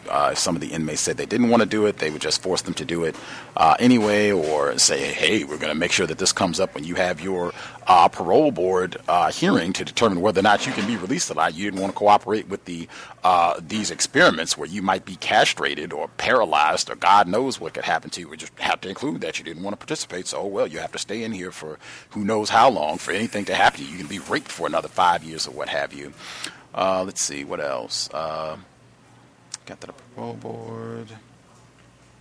Lack of information, I think that's a question Justice asked routinely for years on the program about ways that white people withhold information from non-white people. I think they've included that routinely throughout this text, not only using a lot of highfalutin terminology so that non-white people don't understand, but just deliberately making it so that non-white people don't grasp it, and then so they can talk to you like you feel stupid, like it's something wrong with you. You're just, so dumb and ignorant, the bell curve, and already what we've heard. That's the long legacy of racism, white supremacy, that black people are just dumb anyway.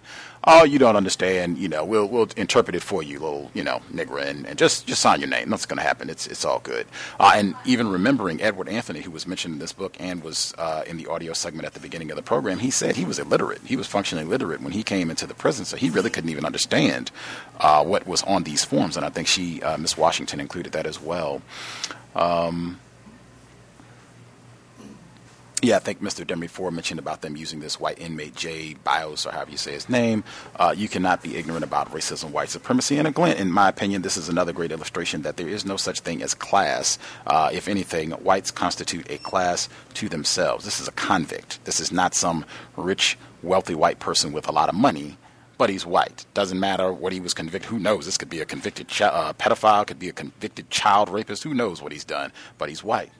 We don't want to subject you to the same thing that these niggers are going through, so you're here. We'll just pretend, and we'll even pay you to pretend, as long as we can continue to terrorize and abuse black people. I've even talked to individuals who have been in greater confinement in prison, and they said it gets real clear that this is a system of racism, white supremacy. I thought that was a fantastic illustration. I'm glad that she included.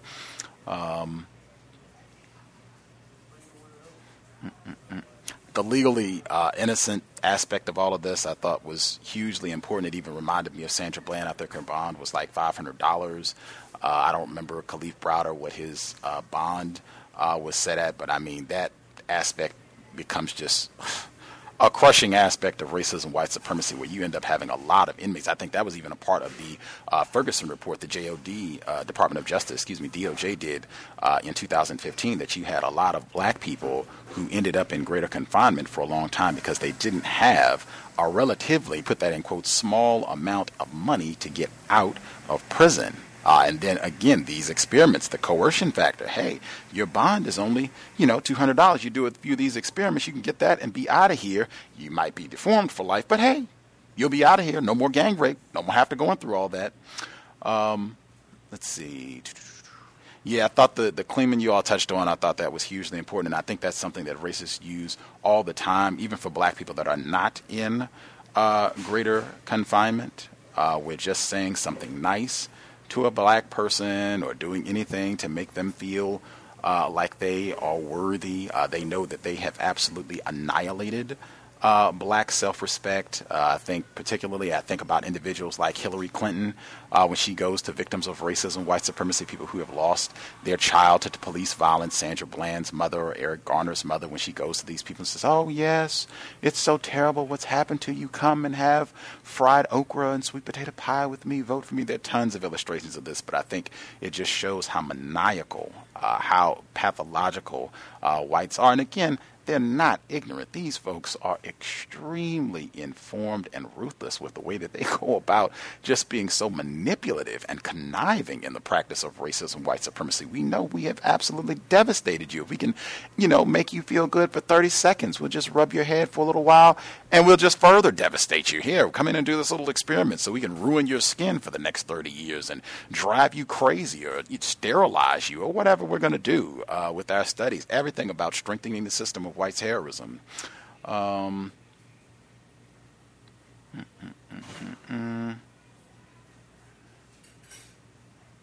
see, what did I have from chapter 11? Then I'll stop and see if other folks have anything that they want to make sure they include. For chapter 11, just about the experiments on children, and I know we have a lot more to go in chapter 11. For years, particularly when Justice was younger, when she was 10, 11, 12, even to this day, people listen to the archives when she was that young. Obviously, she's much, much older now. I mean, she said, "Oh my gosh, I can't believe you have this 10-year-old on the program. What a disgrace!" And we're talking about serious issues here. And even individuals, not even talking about her, but they'll be talking about their own children. I have a child, and I don't want to talk to my child about racism, white supremacy. They're only 9 or 10 or 11 or 12, and I don't want to talk to them about these issues, or they can't understand these issues. And I want to wait until they're older. That is nonsense. White supremacists, they do not care. They are coming after your child from conception forward, not from the cradle to the grave. They're coming after your child from conception well beyond the grave, as this book demonstrates.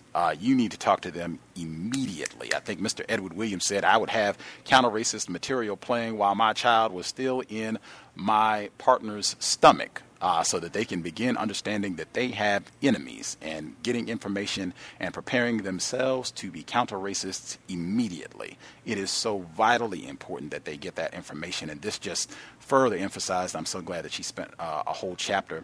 I thought this was maybe one of the most important sections of the book, where she was talking about the misleading use of the term Hispanic. And that, in fact, I'm just going to read what she says. What she said, "This is misleading. Hispanic is an ethnic category encompassing people of white, black, and mixed race, and all the Hispanic boys lived in the Washington Heights area and were black Dominicans," observed Rudy M. Brown, Sharice Johnson's lawyer. "The boys were all black, and this was by design. The experimental protocol specifies that eligible participants must be African American or Hispanic, and specifically excludes whites from participation." I thought it was incorrect when she continued to use the term black and Hispanic, because I said, man, these could be all black people. At least for me, I think some of our listeners and I myself have pointed out, I think it is incorrect when people consistently throw that term out, black and brown people, or they'll say any permutation of that, black and Latinos, black and Hispanics. In the system of racism, white supremacy, there should be no conflation with any other group. Nobody. I don't care if we're talking about LGBT people, Hispanics, Latinos, anybody else you want to throw in there. Nobody is subjected to the level of white terrorism that black people are. And this book has pointed that out specifically. Last week, I thought one of the most important sections of the book, where they said the CIA was doing these experiments exclusively on black people. They didn't say black people and queer people. They didn't say black people and poor whites. They didn't say black people and Latinos. They said exclusively African Americans. If that's the case, then we should make sure that that's the language that we use when we're talking about this. It's not saying that other non-white people are not subjected to racism, white supremacy, but there is an astronomical difference that we should make sure that we are explicit and accurate about every time. But even after she said that, as I said, in my view, I thought it was incorrect, because if these quote-unquote Hispanic people, if these are just highly melanated folks that are black people from the Dominican Republic or black people from Puerto Rico or wherever on the globe they happen to be from,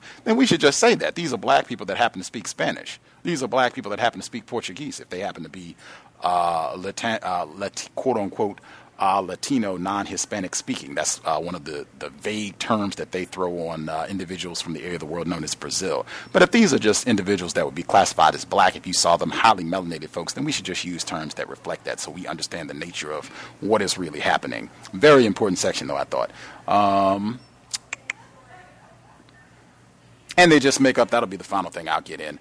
In my opinion, I think that's been one of the most important and continuous themes that has been raised in the book, that white people just make up stuff all the time that these children are violent and aggressive and whatever else they want to say, that it's high serotonin levels in association with violence. They do the study. It doesn't confirm that at all. Then they just totally change it around. Oh, it's not low serotonin levels. It's high serotonin levels that are equated with violence, and that's why these Negroes are running amok. They do this sort of thing all the time, and I think she's done a really excellent job of pointing out the pattern, the trend of sloppy research and just out and out total fraud and just making up whatever they want. And we can put some nice, multisyllabic words on it so it sounds like we're really intelligent and we got all our fancy degrees and everything behind it. But at the end of the day, we're just racist and liars and just making up whatever we want. And then we get caught. Well, who exactly is going to punish us? You Negroes certainly don't have the power to, and we whites are all doing the same thing. So who exactly is going to punish me and make me get in trouble? I think that's been demonstrated as well. I will stop there. Anybody else have commentary they wanted to share before we get to the second audio segment? Anything about Mr. McBride or anything else stood out in the text?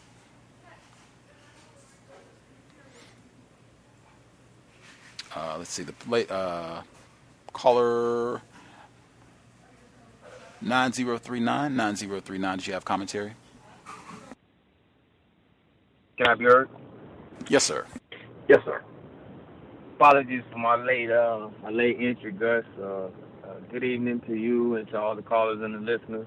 As I said, I catching bits and pieces of it, but I just want to say real quick that the whole everything that's explained in the book, and one of your callers was stating before about they can just imagine how it is in prison, how you're forced to do certain things, and I've seen it all. I've seen it with my own eyes. Guys come in, start with the county jail. Guys come in the county jail, have a misdemeanor charge of trespassing or driving on suspended license. That's a big one down here. Just, really simple charges and end up going to prison for 3 years, going to prison for 5 years, fighting, getting raped, just all kind of stuff at the county jail level. And then once you get to prison, it's a whole different, it's a different setting. Like, it's almost like a gladiator set. No, I take that back. It is a gladiator setting. You either, I survived because I read a lot. I played basketball well, so I had, kind of guys around me that were on the same type of thing, and I stuck to my type of people. But when you come in and you don't have the type of mentality just to be strong enough to make it through for whatever reason that you're leaning on, if you don't have some kind of strength, some kind of root base, you won't make it. You won't make it. I've seen guys break down, big guys, little guys, guys in the middle, everybody break down. I've had officers tell me when I was a youthful offender, and I was chosen to take part in this program because it was either take part in the program of a 3 years minimum mandatory sentence for selling delivery, or I could try my luck with a jury and end up with 36 years. It was what I was told by Judge Angelos, I want to say. But I ended up going in the youthful offender program, and it's basically a military setting. They make us march everywhere. We have to call cadence, certain diet that they give us, constant beatings and just interactions, violent interactions with the officers all the time. And one officer, older white guy, I think his name was Sergeant Cade, he told me and two other guys one day he has a tattoo. First of all, they're not supposed to have tattoos at that time. He had a tattoo on his arm of like a giant oak tree, with the noose hanging off of it and everything. And he told us he made us stop from the rest of the crew. And he stopped us and he said, this is a perfect day for planting a big tree. So we was trying to figure out, how do you know if the tree is going to be big or not? He just said, he just alluded to, I can't remember his words, but he alluded to blood dripping around the tree from black bodies will grow the tree into being huge, therefore being strong enough to get more black bodies to hang on it. So prison scene is definitely a big experimentation device. That's basically what it is for black people. There's nothing about rehabilitation. It's all about being experimented on and being forced into doing things. It's a bad thing. But I won't take up too much time. Thank you, and I'll mute my line. Yes, sir. Appreciate that. Anybody else have commentary they wanted to make sure they got in? Can I be heard? Yes, sir. Great testimony by that young fella. Great testimony. That's my thoughts on the greater confinement system and the design that way to maximize mistreatment with impunity in all different ways, and to where it's just I've never been in that position, but from what I've read and listened to others, it's total chaos. And what we're gaining an understanding on is how, through quote unquote medical procedure and science, the mistreatment continues. I was observing the news about this 95-year-old guard that was being prosecuted from a crime that he committed over 70 years ago. And we are right in the midst of people who are doing the same thing with impunity, because we don't have the power to as I heard you say, we don't have the power to cause any type of procedure to whereas they come to justice as of yet. This book solidifies for me the relevancy of counter-racist codification and apply it to everything that I say and do, to work on as an individual to the most expedient process, the ending of the global system of racism and white supremacy. I would go forward and say that if white people disappeared from our presence, it would not make me sad at all. The activities with children, I'm not surprised. I'm not surprised with it. It actually is logical in an evil way on how they are going to harm us, as I heard said, from conception to won't even let you die in peace, as far as that's concerned. I can recall on the job that I was on, overwhelmingly, it was non-white black people who had HIV or the AIDS virus. It was a few white males, what appeared to be white males, and most, if not all, of those white males appeared to be feminine. But for 27 and a half years, right in the middle of a job where AIDS flourished in the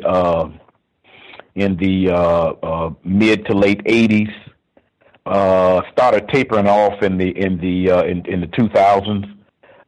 Never had a case where I was in the presence of a white female that had the AIDS virus or HIV. Now, mind you, I'm not in a fantasy world. I imagine that there is some white women who do have both AIDS and HIV, but I've never encountered that. But in all other aspects, as I mentioned, I have seen it. That just tells me that they are very conscious. Somebody is being injected with that disease. It's not just only people who have had sex or whatever. I mean, it's been a willful means of transferring that disease to non-white people.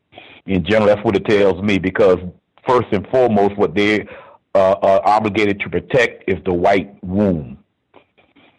Because, like I said, I haven't had a case at all like that, and that's all I have to say for right now. Thank you. All right.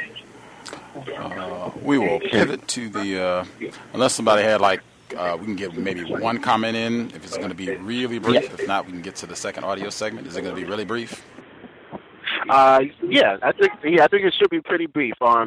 Just listening to the book and some of the commentary that you brought up made me think about something. When I was in high school, I remember the police used to come to my high school and actually offer to pay young black males like $25 to go with them to the precinct to stand up in a lineup at the precinct. And I used to look at some of the guys going, and I was like, y'all are crazy. I said, why would you even put yourself in a system like that to even stand in a lineup when you're innocent? And these guys just did it for the money. And it reminds me of some of the stuff that was brought up in the book. And then later on, I was watching a documentary, and later on in life, I was watching a documentary on Larry Davis. And when they brought it up, they said that it was a part of Operation Condor, which was something they were doing throughout the city of New York during the time I was in high school. So, again, it's a system. You know, it just really brings home that it's a system, and they have it in for us from a very early age. Thank you, and I'll mute my line. For sure. We will leave it there so that we can get enough time in for people to comment once the second audio segment concludes. I did want to say really quick what is called AIDS. That is a syndrome, not a disease. Some of our guests that we've had on the program have pointed that out before, and why that is extremely important for the way that this is talked about, and even racist implications around who ends up allegedly having this or not having this, and how we talk about, understand this, just the significance of this being a syndrome, not a disease. Very, very important. Folks can go back in the archives and check out some of the many programs that we've done around white supremacy and what is called AIDS and HIV. With that, we will pick it up. We are in Chapter 11 on the experimentation done on black children. Chapter 11, this is actually the last part of Part 2 of this book, Medical Apartheid, Harriet A. Washington. This is audio segment number 2 on the context of white supremacy. Despite the violation of confidentiality, the undue inducement, the medically risky non-therapeutic research on healthy children that clearly violated federal guidelines, and the racially discriminatory recruitment, the Office for Protection from Research Risks, OPRR investigation, exonerated the research institutions. This sent a clear message that no penalties would be ascribed to dangerous research if it were conducted on black children, declared lawyer and children's advocate Cliff Zucker. In cities like New York, where the poor are disproportionately minorities, OPRR's decision has a discriminatory impact on children of color. These children will be subject to experiments that may not be conducted on middle-class or Caucasian children. A 2004 study revealed that the fenfluramine experiments may have damaged more than these children's physical health and legal rights. A relatively low single dose of the drug has been implicated in brain damage in humans as well as in animals. Fenfluramine may actually trigger such behavior changes as increased aggression. Sadly, this is not news to Sharice Johnson and Isaac. 2 weeks after he was given the drug, he started having sharp, painful headaches. Then as the headaches became more unbearable, he started having anxiety attacks and hyperventilating. He would start gasping for breath as if he couldn't breathe, as with someone who was having an asthma attack. He started having horrible nightmares. He would wake up in the night screaming, thinking that someone was in his room. To this day, my son continues to suffer the severe consequences of the reckless disregard for him as a human being by those experimenters. To them, he was just another guinea pig. Johnson has filed a lawsuit for the violation of Isaac's rights. And the other boys? Daniel S. Pine, M.D., the study's principal investigator, told New York's Amsterdam News in 1998 that families overwhelmingly reported that the research experience was a positive one. But no family members have come forward in response to legal and media questions, so we cannot know whether their children suffered serious side effects from the drug. Johnson's lawyer, Rudy Brown, believes that the other families are intimidated by the OPRR decision and the juvenile justice system, too afraid of what might happen to the older brothers of the subjects should they speak out. And despite Johnson's insight and courage, justice has proven elusive for her as well. Her civil suit for $60 million against the city, the researchers, the NYSPI, and Columbia Presbyterian Hospital alleged breach of confidentiality and civil rights violations. But it languished for 3 years in the teeming files of Judge George B. Daniels of Federal District Court in Manhattan. Daniels, who is black, was profiled by the New York Times in December 2004 as the unchallenged king of delayed decisions, with 289 civil case motions pending for longer than 6 months, more than any other judge in the nation. By the time Brown was able to force a decision through the appellate court in November 2003, Isaac was 17, and Columbia was released as a defendant. As this book went to press, Johnson's case was scheduled for late 2006. The fenfluramine experiments are not without precedent. 30 years earlier, the National Institutes of Mental Health's Center for Crime and Delinquency awarded a 3-year, $300,000 grant to Digumber Burgaonkar, Ph.D. Under the aegis of Johns Hopkins University, he undertook a large study to investigate whether adolescent boys, many of whom were wards of Maryland's juvenile justice system, gave indications of a genetic anomaly, XYY. The XYY syndrome was first discovered in 1961 when Dr. A. Sandberg described a 6-foot white male who exhibited no mental or physical abnormalities, but who had an unusual chromosomal complement, called an aneuploidy. This condition affected not the workaday somatic chromosomes, but the sex chromosomes that determine maleness and femaleness. A normal male inherits one X chromosome from his mother and one Y chromosome from his father. Women inherit 2 X's, one from each parent. But this man's karyotype, or chromosome chart, showed that he had 1 X and 2 Ys, an accident of reproduction. The man looked normal except for his height, a little extra abdominal girth, and troubled skin. Most XYY males look so normal that they tend to be detected by accident while doctors are looking for something else. The mere presence of a genetic variation such as XYY does not necessarily result in any appreciable difference in physiology or behavior.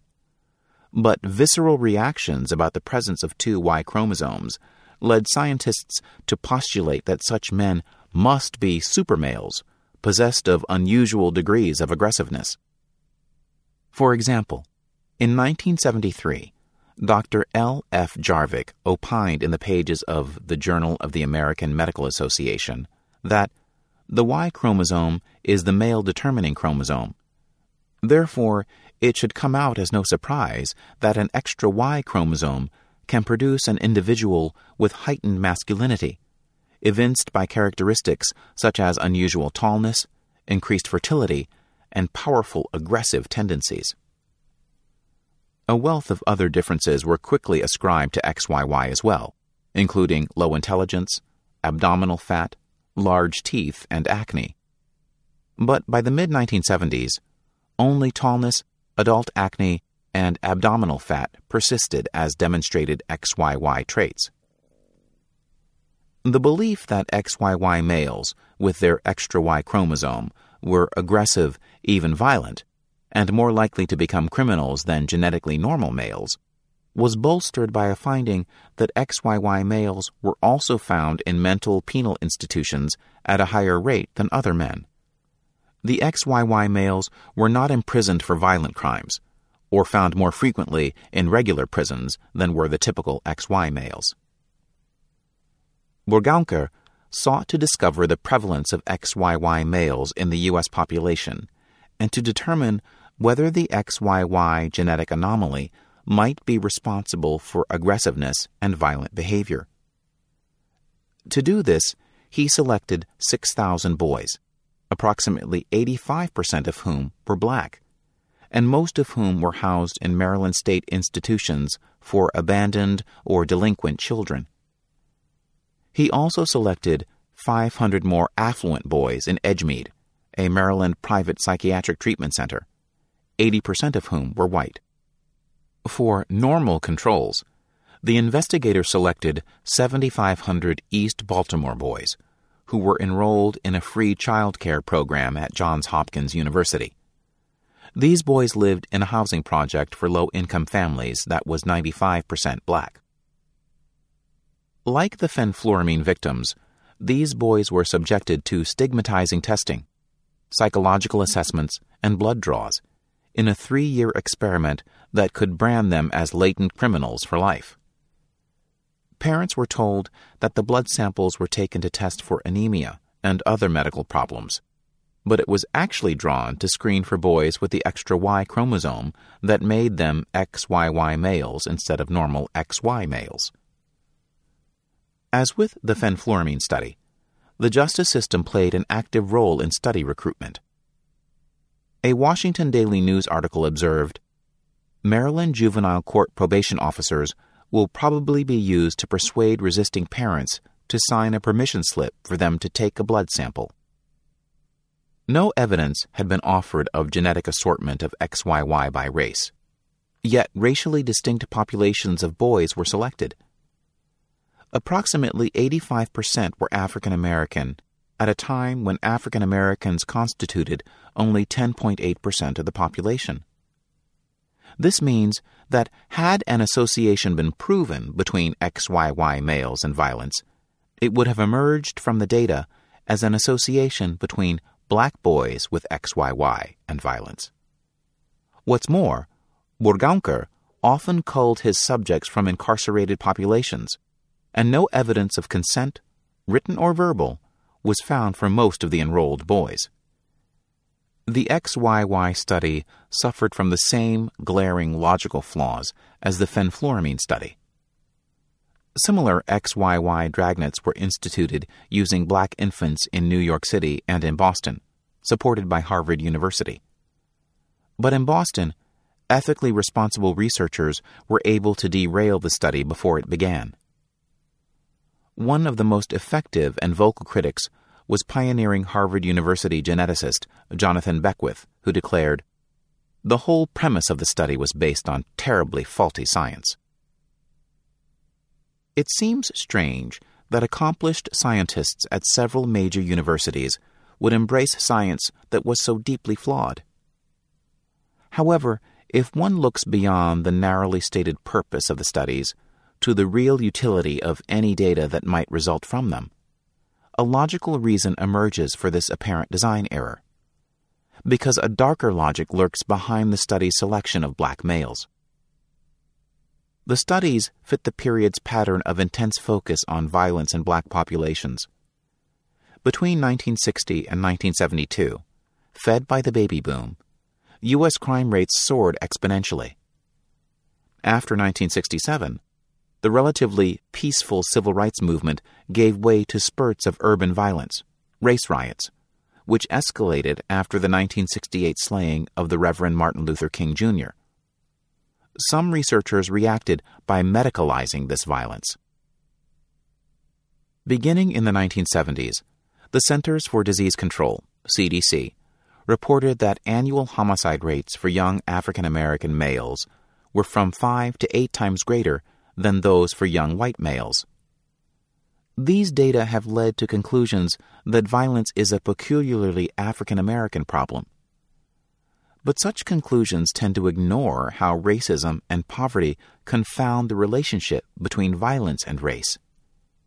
They also ignore the fact that violence is an American problem, not an African American one. The United States is the industrialized world's most violent society. Scotland is a distant second, with a murder rate that is only 1/4 of the U.S. rate. The trend toward the medicalization of violence in blacks fed the popularity of genetic violence studies of black boys. But nature failed to cooperate with the politics. Burgaunker's research and subsequent studies determined that XYY, the supposed marker for violence, is a white marker, not a black one, in that it is found more commonly in white men than in blacks. If the extra chromosome were indeed the violence gene, white men would be from 1.5 to 3 times as likely to harbor a propensity for violence. But it is not. No scientific basis for any propensity to violence or criminality in XYY males was found, and the theory, which was always thin and circumstantial, was discredited. However, the XYY theory of hyper-male criminality still thrives in popular culture because the news media, which had widely trumpeted the criminal gene controversy, largely failed to publicize the findings that exonerated XYY. As a result, people still think of XYY men as harboring a criminal gene. Journalists muse on the chromosomal status of the serial killer du jour, and such murderers as Richard Speck and Arthur Shawcross have often raised a supposed XYY anomaly as a defense in murder trials, sometimes successfully. Novels and films celebrate hypermales, such as those in the film Alien 3, whose prison planet is populated by double Y chromo felons, so violent that they require off-world incarceration. Racially discriminating recruitment strategies in the search for the criminal gene helped to solidify a precedent of using captive or coerced populations of African American children, a sparsely examined subtext of American experimental design. We cannot excuse the XYY experiments by suggesting that no rules forbade such experiments. By 1970, HEW regulations required informed consent be obtained before any federally funded project use humans as research subjects. Johns Hopkins University's policy also required it. In 1961, the relevant rule read, in part, persons retained in prisons, penitentiaries, or reformatories, being captive groups, should not be used as subjects of experimentation, nor persons incapable of giving consent because of age, mental capacity, or of being in a position where they are incapable of exercising the power of free choice. The boys in the XYY study fell into most of these protected groups. Although they were separated by nearly 30 years, the fenfluramine and XYY experiments had much in common. Both sought biological determinants of violence, and both chose to look no further than very young black boys with no history of mental illness or of violent or criminal behavior. A minority of white boys with psychiatric problems were victimized in Baltimore as well. Both studies were non-therapeutic, invasive experiments that could brand boys, via poorly constructed experimental protocols, as potential criminals for life. The fact that these experiments were approved by investigational review boards is especially chilling evidence that IRBs have not afforded the desired protections. The 1970s XYY experiment and the fenfluramine experiments of the 1990s were simply nodes in a continuous series of abusive experimentation that reflected the social realities of segregation and discrimination. Scientists loaded the statistical dice in the simplest manner, by testing blacks exclusively, to locate the supposed biological propensity toward violence in the hereditary apparatus of blacks. But, as the late naturalist Stephen Jay Gould mused, why should the violent behavior of some desperate and discouraged people point to a specific disorder of their brain, while the corruption and violence of some congressmen and presidents provokes no similar theory? Perhaps the answer lies not in the scientific philosophy, but in the social effects of such research. Locating black violence in the genetic complement of black boys nourishes excuses to abandon social therapeutic approaches. What good is better education, better nutrition, safe, clean housing, social and psychological support, and a more nurturing home and school environment to a born monster? But this hereditarianism fallacy is specious. An inborn racial propensity to violence has often been postulated, but has never been demonstrated, despite a bewildering variety of attempts. Even if such a tendency were discovered, it would in no way negate the mitigating value of social, psychological, and educational interventions, certainly not without trying them first. Murder of the black mind. But another medical trend fueled by the born criminal image posed a much more immediate danger to boys. Crude, often experimental brain surgeries, backed by a quite coarse understanding of brain function, to excise the alleged seat of violence. Between 1936 and 1960, an estimated 50,000 lobotomies severed neuronal connections between the frontal lobes and the midbrain of mental patients, both adults and children. Psychiatrists and neurosurgeons who practice these blind-cut lobotomies simply inserted crude tools such as the ice picolon and blindly swept them back and forth within the brain, cutting all the connecting nerves, sight unseen, at one fell swoop. Nothing could be more violent than this clumsy and nightmarish destruction of brain tissue. These acts of unbelievable surgical hostility, which obliterated a child's very seat of thought, ability, and personality, nothing less than a murder of the mind, were forced upon black boys as young as 5. From the 1960s through the early 1970s, disenchantment with the widespread use of tranquilizers fostered interest in brain surgery as an alternative to quiet patients. University of Mississippi neurosurgeon Orlando J. Andy, MD, capitalized on this trend, performing many types of brain ablations, including thalamotomies, destruction of the thalamus, which controls emotions and analyzes sensations, on African American children as young as 6, who, he decided, were aggressive and hyperactive.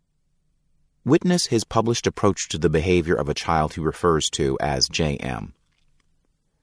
J.M., a boy of 9, had seizures and behavioral disorder, hyperactive, aggressive, combative, explosive, destructive, sadistic. Bilateral thalamotomy was done, left January 12, 1962, right January 20th, 1962. Right thalamotomy was repeated on September 16, 1962.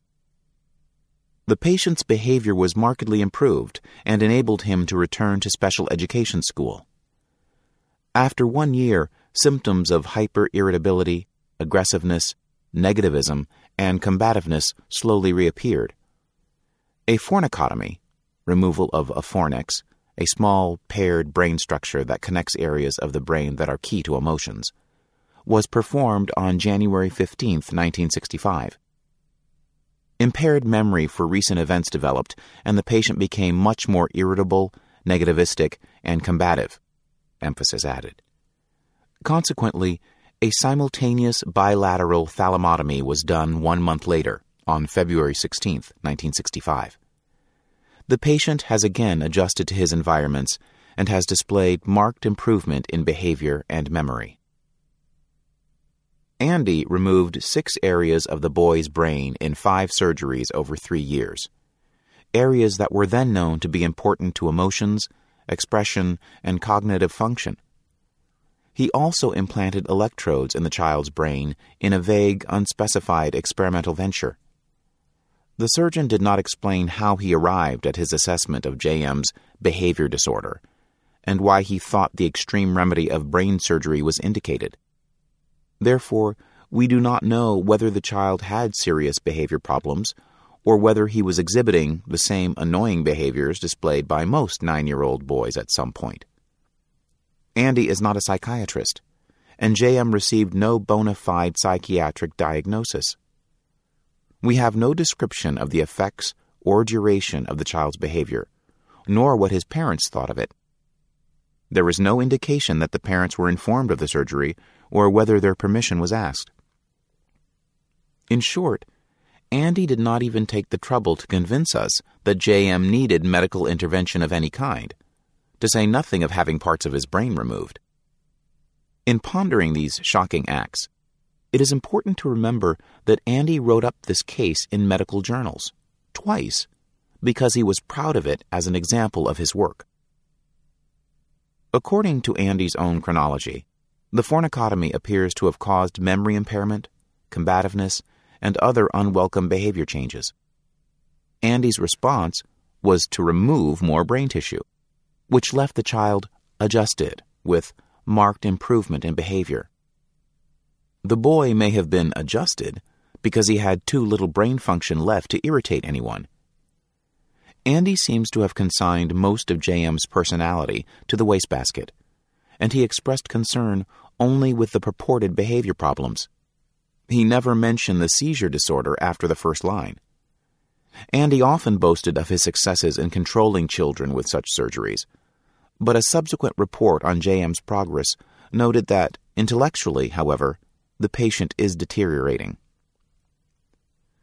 These surgeries, performed throughout the South by white neurosurgeons like Andy, are imbued with racist barbarity. The unacceptable behavior of black boys — girls are rarely mentioned in the juvenile psychosurgery literature of the period — triggers neither psychotherapy nor counseling, but a violent medical response. The child's unacceptable behavior must also be considered in the context of the very narrow range of acceptable behaviors for black men and boys in the segregated South. When the 1955 lynching case of Emmett Till was reopened in 2004, it reminded us that young black boys could be savagely tortured and murdered on suspicion of whistling at a white woman. What transgressions triggered Andy's characterization of a 9-year-old as so unacceptable that the appropriate response was to cut out portions of his brain repeatedly? The surgeon leaves this to no one's reeling imagination. Today, Andy is revered as a neurosurgical pioneer, one whose work was never challenged in his lifetime and who never suffered any disciplinary action. This may have reflected the powerlessness of his institutionalized black subjects in pre-civil rights era Mississippi, or it may reflect the white male perspective of segregated Mississippi neurosurgery in the 1960s, or both. However, Andy did not restrict his lobotomy recommendations to black children. He also observed that the kind of brain damage that could necessitate such radical surgery might be manifested by participation in the Watts Uprising. Its rioters, he hypothesized, could have abnormal pathological brains. He was not alone in this conjecture, as brain destruction was employed not only for misbehaving black boys, but to ensure the docility of prisoners and, in the 1960s, as a government-funded cure for urban rioters. 3 American physicians proposed that such urban uprisings were caused by men who could be cured by psychosurgery. Dr. Vernon Mark, director of neurosurgery at Boston City Hospital, and his colleagues, Drs. Frank Irvin and William Sweet, swept aside social factors such as poverty, slum housing, and poor education in a 1967 proposal in the Journal of the American Medical Association. The obviousness of these causes may have blinded us to the more subtle role of other possible factors, including brain dysfunction, emphasis added. The real lesson of the urban rioting is that, besides the need to study the social fabric that creates the riot atmosphere, we need intensive research and clinical studies of the individuals committing the violence to pinpoint, diagnose, and treat these people with low violence thresholds before they contribute to further tragedies. The National Institutes of Mental Health, NIMH, and the Law Enforcement Assistance Administration granted the 3 surgeons $600,000 for brain research on urban rioters. Lobotomies have fallen out of favor except for narrowly defined causes.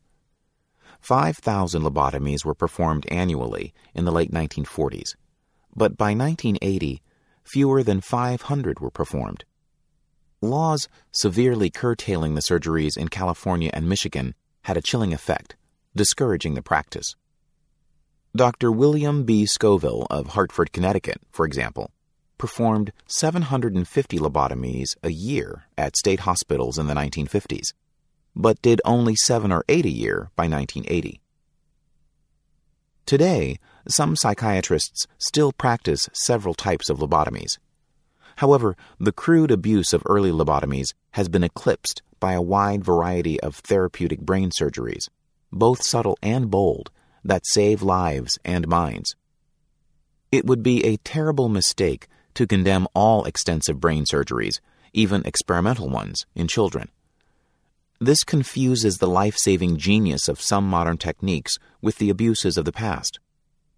For example, African-American neurosurgeon Dr. Benjamin S. Carson Sr., the chief of pediatric neurosurgery at Johns Hopkins, has devised innovative surgical techniques that use a sophisticated understanding of the brain, maintain a therapeutic focus, and incorporate informed consent.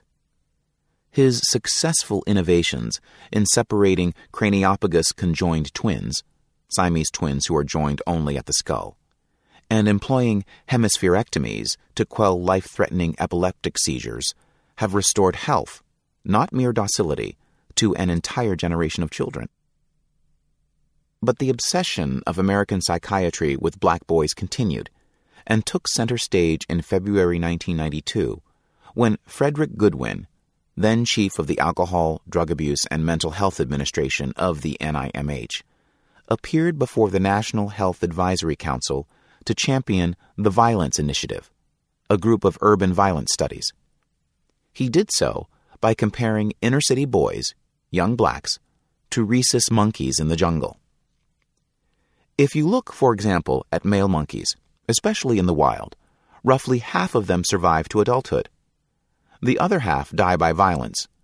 That is the natural way of it for males, to knock each other off, and in fact, there are some interesting evolutionary implications of that, because the same hyper-aggressive monkeys who kill each other are also hypersexual, so they copulate more, and therefore they reproduce more to offset the fact that half of them are dying. Now, one could say that if some of the loss of social structure in this society, and particularly within the high-impact inner-city areas, has removed some of the civilizing evolutionary things that we have built up, and that maybe it isn't just the careless use of the word when people call certain areas of certain cities jungles, that we may have gone back to what might be more natural, without all of the social controls that we have imposed upon ourselves as a civilization over thousands of years in our own evolution. Many were deeply and vociferously offended by this characterization of young black men, and the then Secretary of Health and Human Services, Dr. Lewis Sullivan, who is African American, criticized his remarks. But despite the many calls for Goodwin's removal, Sullivan appointed him head of the National Institutes of Mental Health, from which influential post Goodwin continued to champion violence initiative research, such as the New York City fenfluramine studies, and to influence other U.S. medical research policy. What's notable about Goodwin's statement is the implication that these black children poison their environment with their atavistic behaviors, instead of a belief that they fall victim to the dangerous, impoverished, and desolate urban landscape into which they are born. In the relentless quest for black pathology, the influence of unusually harmful and violent environments of many black children has often been given short shrift in deference to genetic studies. But more incisive medical investigations of violence are appearing, often conducted by African American physicians. For example, in 1991, Harvard School of Public Health professor Deborah Prothro-Stith, M.D., wrote Deadly Consequences, an insightful analysis of youth, race, and American violence. Prothro-Stith used her training as a physician, health policy expert, and mathematician to make incisive statistical analyses of the myths surrounding violence in black children, and to propose solutions that entail transforming obviously pathological environments, not to offer thinly supported speculation about genes. When a coalition of public health academics, police, physicians, and ministers made a concerted attack on Boston's youth violence in 1998, violent crime fell precipitously. And that year, the teenage murder rate fell to 0, although, as Prothero Stith observed, we didn't change the gene pool. What sort of research will future scientists be encouraged to pursue with our tax dollars? Racist mythology or investigations of violence as an American problem, not a black one? As Stephen Jay Gould warned in 1982, we have a choice to make. Shall we concentrate upon unfounded speculation for the violence of some, one that follows the deterministic philosophy of blaming the victim? Or shall we try to eliminate the oppression that builds ghettos and saps the spirit of the unemployed in the first place? The National Commission for the Protection of Human Subjects of Biomedical and Behavioral Research concluded in 1977 that children were an especially vulnerable population because they could not offer consent. Yet, children today are more likely to become research subjects, now that federal policies begun in the mid-1990s have changed the face of the typical research subject. The National Institutes of Health, NIH, Research Revitalization Act mandated the inclusion of women and minorities in all research in 1994 and added children in 1998. So far, the new FDA and NIH policies have placed stress not on protecting children, but on ensuring children's access to research. Unfortunately, this too often means researchers' access to children. This is an ominous paradigm shift for black children, who already are overrepresented in non-therapeutic and stigmatizing medical research. Well, context of white supremacy. We will stop there. We are still in Chapter 11, and if I'm looking at this correctly, I think we will have approximately 4 of these to go. Some of this might depend on exactly how long the epilogue is, but just from my rough observation, I'm thinking 4. We should be 4 and done, and I can say pretty confidently that the next book we're going to do is Blood Brothers, on the friendship, or I guess the dissolution of the friendship between the late Muhammad Ali and Minister Malcolm X. I think that would be a great study for many reasons, as well as the timeliness, the passing of Muhammad Ali of late. But it should be sometime in July, mid-July, by the time we get to that. But I'm thinking 4 and all done. Anywho, if folks have commentary they would like to share, the number to dial is 641-715-3640. The code is 564-943#. Press *6 if you would like to participate. Everyone who dialed in with a hand up should be with us. I guess I'll check the caller 9516. Did you have commentary? I think you said you were kind of waiting until the second audio segment because you didn't really get to hear too much during the first segment. Did you have anything that you wanted to share before we get to the other folks? Yes. And this, wow, this is just like hard to hear, listening to just all of the experiments that they are doing on our black men. It just made me think about the vaccinations that they give to children. You know, when they're first born, they give the vaccinations. And you just never know what they're putting in them. And you know, to make them have these this XYY, this genetic anomaly that makes this super male with increased aggressiveness and violent behavior. But I mean, it's like they cause the problem and then they say they're going to treat the problem. But basically, they just want to, feminize and emasculate and control and make, our black men submissive. That's all I had. Thanks. No, Charles S. Dutton was one of the XYY black males that was in Alien 3, where he says, I'm a rapist and murderer of women. And there's a whole nother backstory on the racism in that sci-fi film. But that is, even though it did come up in here, that is another story. Anyway, other folks that dialed in who have commentary, would you like to participate? May I be heard? Yes, ma'am. Yeah. This is the first time since I've been participating in the book reading that I just wanted not to participate. I thought to take my earplugs out on this section of murder of the black mind. These savages, it's harder on my emotions, like I'm sure maybe for other people as well. And, I used to live around white folks, but for the past years, I just refuse. I don't care what they say about the hood or the neighborhood. I prefer to live around my own people, and I like the other caller. I could care less if I ever saw another white person again in my life. It doesn't bother me one bit.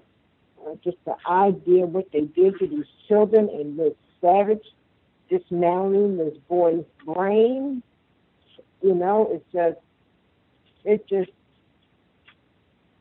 I don't know, it's just unbelievable. And let me just say this about when they talk about in the previous section when we was talking about all those 2.5 million people in jail. I still look at Clinton today with so much disdain because it was his signature that puts a lot of our black men, mostly black men and women, in the jail. And he had the audacity to come out, I think, in December, early this year, and apologize. You can't apologize for, the destruction of our neighborhoods and our families. And I really don't believe he meant it anyway, like any other thing he ever says about black people. And probably, I don't believe that as well. So this is just really chilling for me. It really unnerved me when I really started reading about this section here. So I just wanted to share that. Thank you. The folks that we have not heard from, if you had commentary. Can I be heard? Yes, sir. Good evening again. I agree with both callers, especially with the Clinton comments. I was just thinking, if they ever wanted to spread a deadly disease, they could give it to people in prison. And, as they get released back into the general population, they can spread it. And who knows how many diseases have come about that way. My kids were born in Columbia Presbyterian Hospital in Washington Heights, and there are several 100,000 Dominicans that live in that area. And a high percentage of them you would not be able to tell apart from a black person at all until they talk to you in Spanish. And the rest are just, very light-skinned black people who do a lot to make their hair straight, so they don't fit in. But they are definitely black people. The only thing they speak Spanish. And I just wanted to say, there's a paper in New York called The Village Voice. And when you get to it, they have like these ads where they'll say, experimental drugs, you want to get paid to, this or that. They do all kinds of experiments, and they all take place right here in Columbia Presbyterian, which is very strange. But I guess they have a high percentage. But sometimes when I go in that area, and there's 20 buildings, the hospital is huge. There's 20 buildings. State-of-the-art hospital, probably one of the best in the world. But you'll see a whole room where there's nothing but, poor Dominicans, and you're wondering, wow, why are they all in here? But none of them speak English, so you can't ask them. So, if they want to study the brain of what causes people to riot, I would think they should study white people's brain, being that they're the only people who've been effectively able to riot in this country without any repercussions, without anyone stopping them, without any rubber bullets being fired at them or anything. They're the only people in this country ever that I know of to be able to riot successfully. And they wanted to in the earlier chapters, they wanted to sterilize black women using all kinds of methods, including placing cancer-causing radiation rods in their skin and all types of things. And in this chapter, you find out that they just want to make black men dorsal, which, pretty much just someone that's weak, not going to be any threat to them. And I think it's more so, I kept thinking of Dr. Wells, they just want black men to be in a position where they're not going to be able to reproduce, especially with white women. And I think that all their experimentation has worked quite well, especially when you look around today, you see the high levels of black male homosexuality. They created a whole bunch of dorsal men. That's not a threat to white women. They're not interested in women at all. And lastly, I can believe, this part was so hard, I was cringing listening to it. They took out 6 pieces of this man's brain, and all the parts of the brain that cause you to have an emotional response to something. And I just thought of Leonardo DiCaprio in Django. He was, did the whole skull thing. I think you played that clip before, Gus, or you spoke about it. But just, man, how do you take out the pieces of someone's brain that causes an emotional response? How do you expect them to react? They have no more emotion. They have nothing, no boundaries. And then, I guess the end result is, what do you want, a vegetable? Someone that's just going to sit there and do nothing. The system, this is a tough one, but thank you.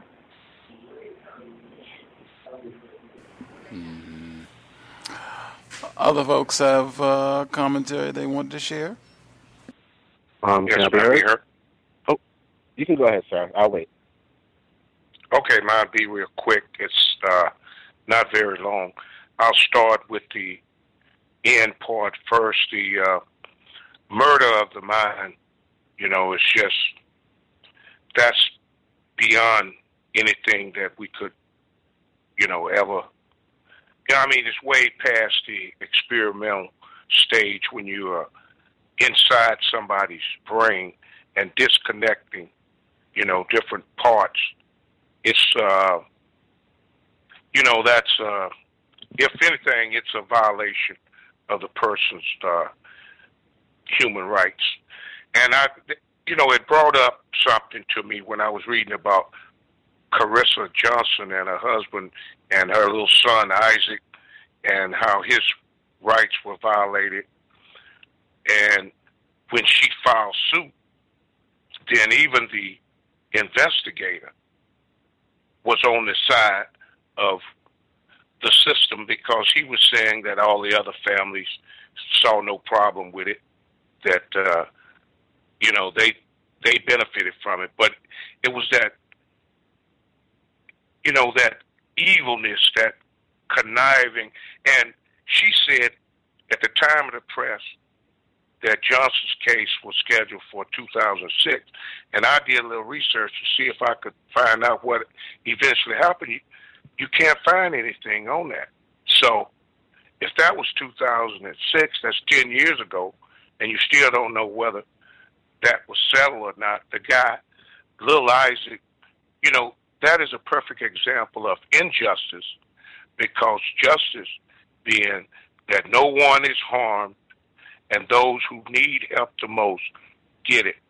And that was the complete opposite of justice. And I'll briefly say something about the XYY syndrome. It's interesting that she put the paragraph talking about the study and where they got the subjects from, the Maryland juvenile justice system, which the majority was black or all black, and she didn't mention that. Then she went on to say that when it was first discovered, it was in a white man, a 6-foot white man, and most of them were white. So if they're going to do some studies now, then why don't they start studying white people? You know, it just brings that little question up right at the beginning. I thought that was interesting. Okay, I'll mute my line. Go ahead, Ross. Yes, thank you. Can I be heard? Yes, sir. All right, thank you. And just to piggyback off of what Mr. Demery was saying, in the XYY males, I thought of the same thing. And what I realized with them is that they already know that they're the most violent creatures on earth, so that's probably why they don't study themselves. But when I thought about, too, is when she said that in their minds, the XYY males were somehow super males, and I just thought about just how homosexual, anti-sexual the vast majority of white males I've ever come across are, and how effeminate they are. And when she talked about their ultra-violent tendencies, supposedly, I just thought of them as being super white.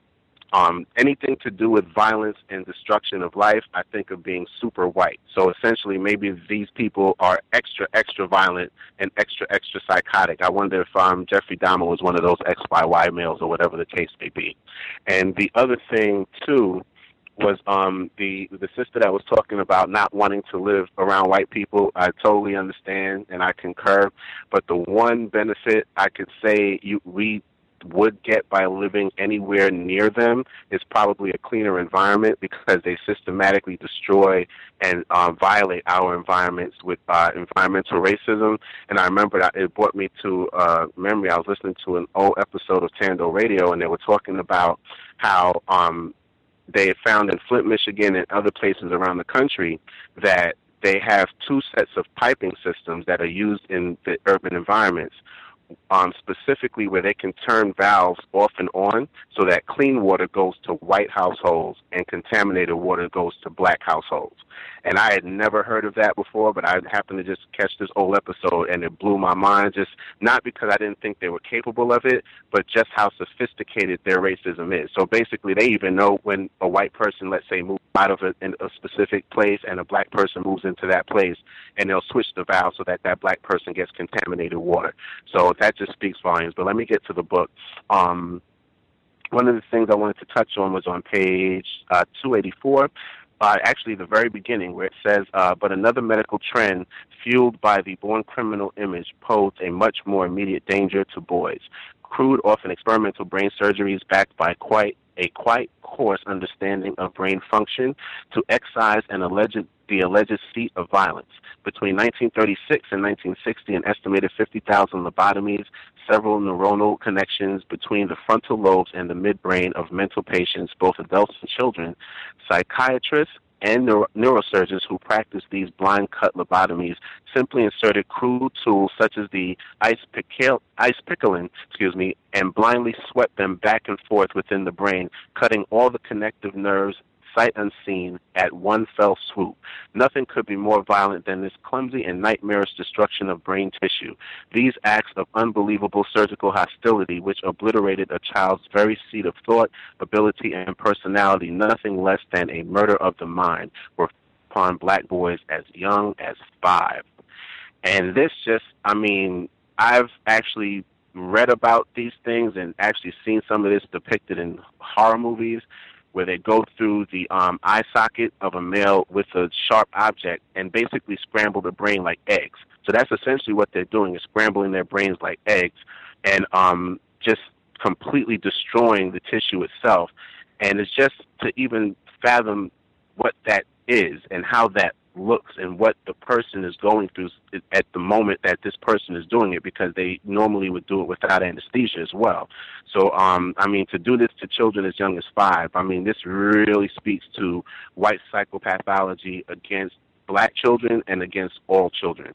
The next thing I wanted to touch on is, it's on page 285. At the bottom it says, according to Andy's own chronology, the fornicotomy, appears to have caused memory impairment, combativeness, and other unwelcome behavior changes. Andy's response was to remove more brain tissue, which left the child adjusted, quote unquote, with marked improvement in behavior, quote unquote. The boy may have been adjusted because he had too little brain function left to irritate anyone. Andy seems to have consigned most of JM's personality to the wastebasket, and he expressed concern only with the purported behavior problems. He never mentioned the seizure disorder after the first line. Andy often boasted of his successes in controlling children with such surgeries, but a subsequent report on JM's progress noted that, quote, intellectually, however, the patient is deteriorating, unquote. To me, this is like the beginning of the zombification process. I believe that they were trying to find a way to really, when Thomas and Gus and the other calls were talking about the docility or making black males docile, I think this was their beginning of their experiments with zombification, and we're seeing it now culminating in like hit shows like The Walking Dead and such. And it just really brings to mind just the type of sickness that white people must have as far as just their organized terrorism for them to even conceive of doing this to other people. And the last section I wanted to touch on is on page 288. It says, what's notable about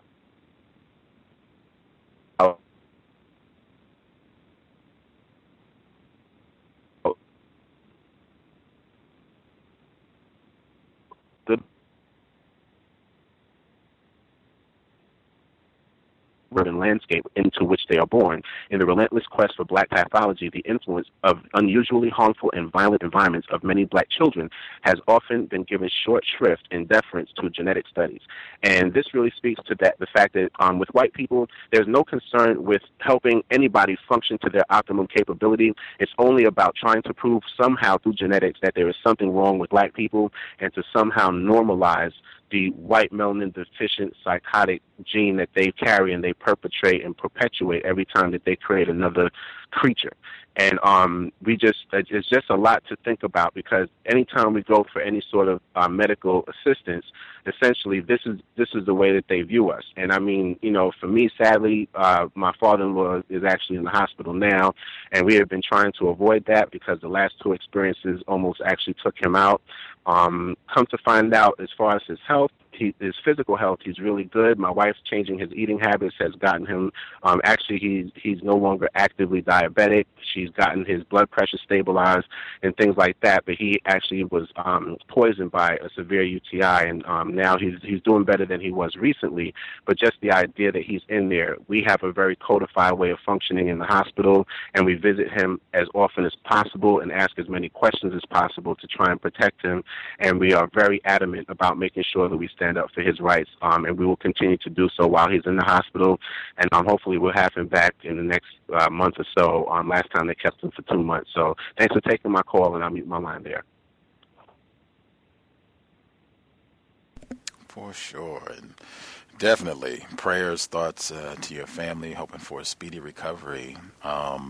Asking questions, man. Cornelia Randall, she would give a huge commendation to you and your family for asking questions. That was one of the big suggestions that she gave. If you or anybody you care about has to go to the hospital, to make sure you take someone who is healthy, so that they can just be observant and ask questions. They don't have to have a PhD or medical background. Just being there, being observant, and being a little bit suspicious of whites can go a long way to keep those butchers from hacking up somebody that you care about if they should have to go to get medical treatment. Did we miss anyone present who has not commented, who had a hand up?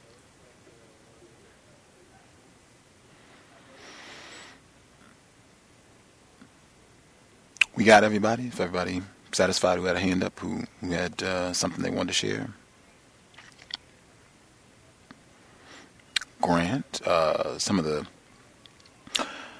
quick comments that I wanted to get in.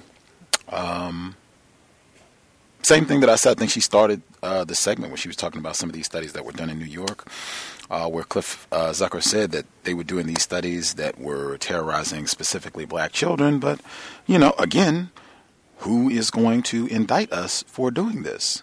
Certainly black people don't have any power to do anything to us for what we've done. So we might just continue right along doing more of these studies, which sounds like that's exactly what has happened, continuing to happen right now, 2016. See, next up,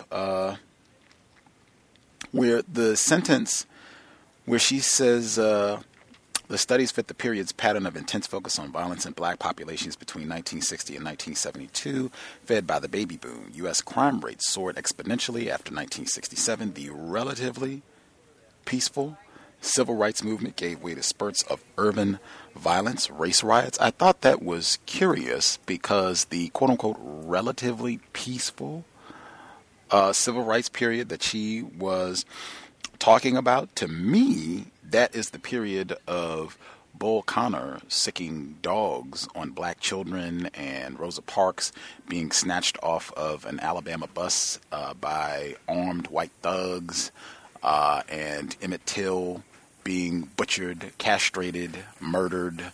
Lots and lots of violence. The bombing of the church, which you mentioned before in Birmingham, also Alabama, and then their bodies being dug up. Later, at least one of them, their bodies being dug up. That does not seem relatively peaceful to me. I guess it would come down to what do you mean by peaceful? If we're talking about what whites were doing in response to relatively peaceful Negroes, it was certainly not peaceful. They were being extremely terroristic. I would submit that all of the things that they were doing certainly paled in comparison to how black people responded later on in the 1960s. I certainly do not remember black people bombing any white churches during the latter portion of the 1960s. I don't remember them killing any white children in the later 1960s. I don't remember them sicking any dogs on white people, which all of that seemed to be standard operating procedure during the 1960s. And continuing again, this is the 1-year anniversary of the massacre at Mother Emanuel EME. But that was a curious sentence, stood out to me.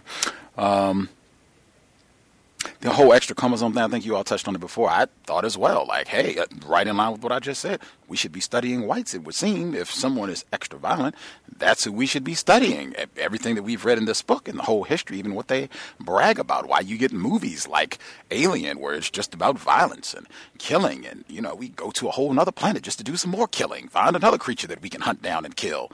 That's who we should be studying. But no, that's not what we want to do. That's not what this is all about. Let's see.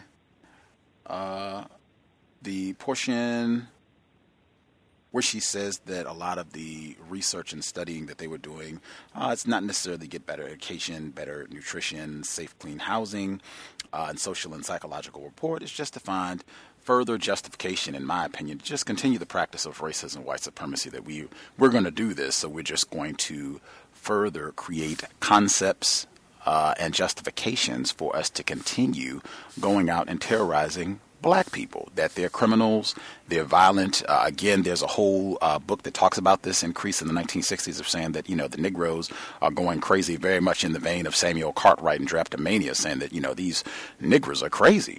They have the audacity to be out here picketing and protesting, yelling about racism and how they are being mistreated. They must be crazy. We'll say that they're schizophrenic, and we'll get them all kinds of medications and lock them up and have them in mental institutions, and just saying that they are psychotic for doing all of this. There's written a whole book about it. He used to be on the white author. He was on Melissa Harris Perry's program on a pretty regular basis. Let's see.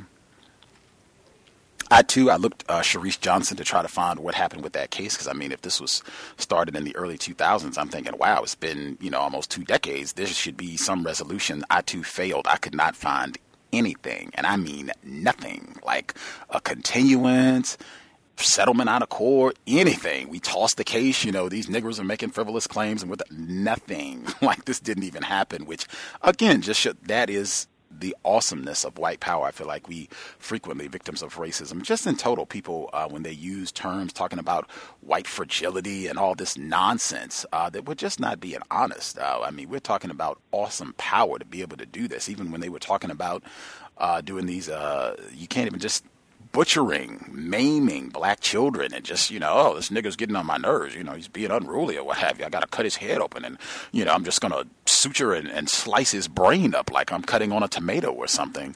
That this is not new. This even came up. This is, I think, at least the second or third time that this has come up in the book. I think the first time it came up, it was during the formal plantation stage when they were taking, you all can correct me if I'm wrong, but don't you all remember they said when they were taking instruments that you would use to work on shoes, some sort of a person who worked on garments or what have you. I just forget the formal term, but they were taking those instruments and cutting open black babies' skulls. People remember that part from the book, right? I know that was a while back. I think probably a month or so ago earlier in the book, but I think this is at least the second or third time that she's talked about this. A lot of what we have read, it seems very much on a continuum of they just keep doing the same thing, whether it's the racist phraseology that is used in terms of classifying black people as crazy for our responses to racism, white supremacy, comparing us to monkeys and beasts and savages, anything but human beings, men and women being oversexed, and then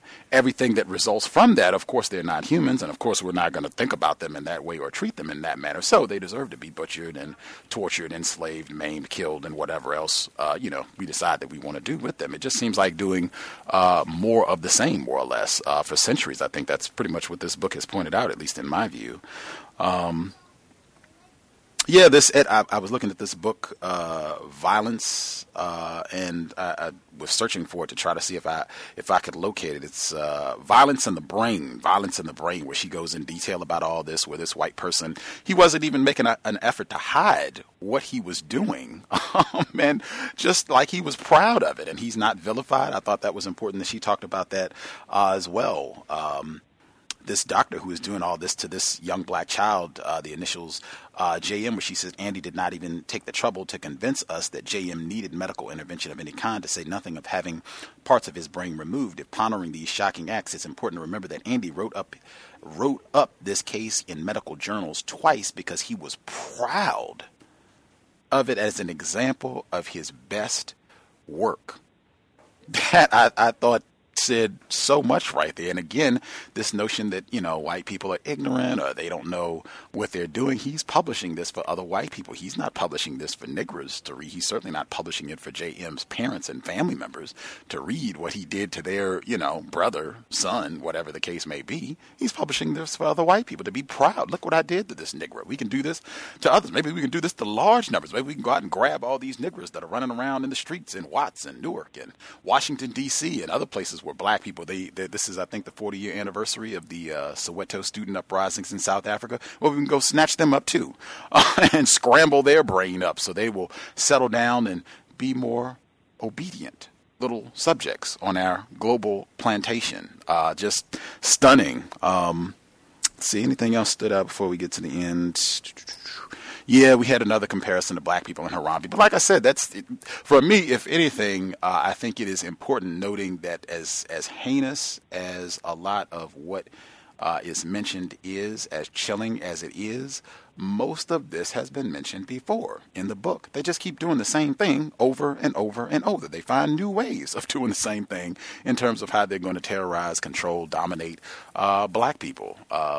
I don't know how the book will end. I'm reading it all with you, but I suspect it's just going to be more to come as we continue to move along, and we're getting closer and closer to current time. So it'll be interesting to see how close we get to what's actually happening in the 2000s as we move over the next, I think, 4 weeks till we get to conclusion. I will stop there. I will assume folks are satisfied with what they want to get in before we wrap things up. We will be here tomorrow, compensatory call-in. Certainly feel free to dial in. Looking forward to discussing certainly the Orlando incident. Never hear about that. I was glad she brought that point up as well when they were talking about all of the violence and black children running amok.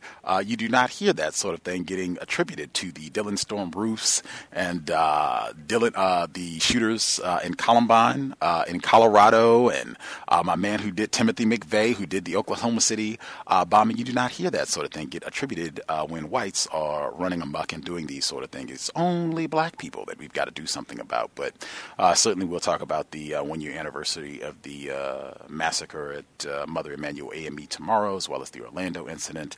It's been a lot that took place this past week. The Global Sunday Talk on Racism, that will be this coming Sunday. It is moved up. The time will be 3 p.m. Eastern, 12 noon Pacific. That is still way earlier than our normal broadcast, but it will be early in the day, obviously, because we want people that are outside the states to participate. So, again, it'll be 3 p.m. Eastern this coming Sunday, 2 p.m. Central, 12 noon Pacific. Global Sunday Talk chime in will be great. I'm really excited to hear people outside the states, what they have seen, read about, how it's being discussed, what happened in Orlando outside the states, as well as the 1-year anniversary of the Charleston massacre. With that, if folks... Yes, sir. I just wanted to say that sentence that you read in regards to Dr. Washington, where the one that you just read. Which one? Which one? The sentence you took out of the book just now, just before you ended your commentary about the surgery on JM, them butchering his brain, or the what was the peaceful era.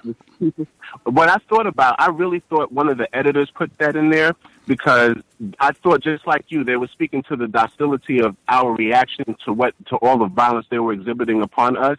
And for some reason, I really feel in my gut that one of those white female editors, whoever it was, put that sentence in there. It's almost like a subtle insult to black people.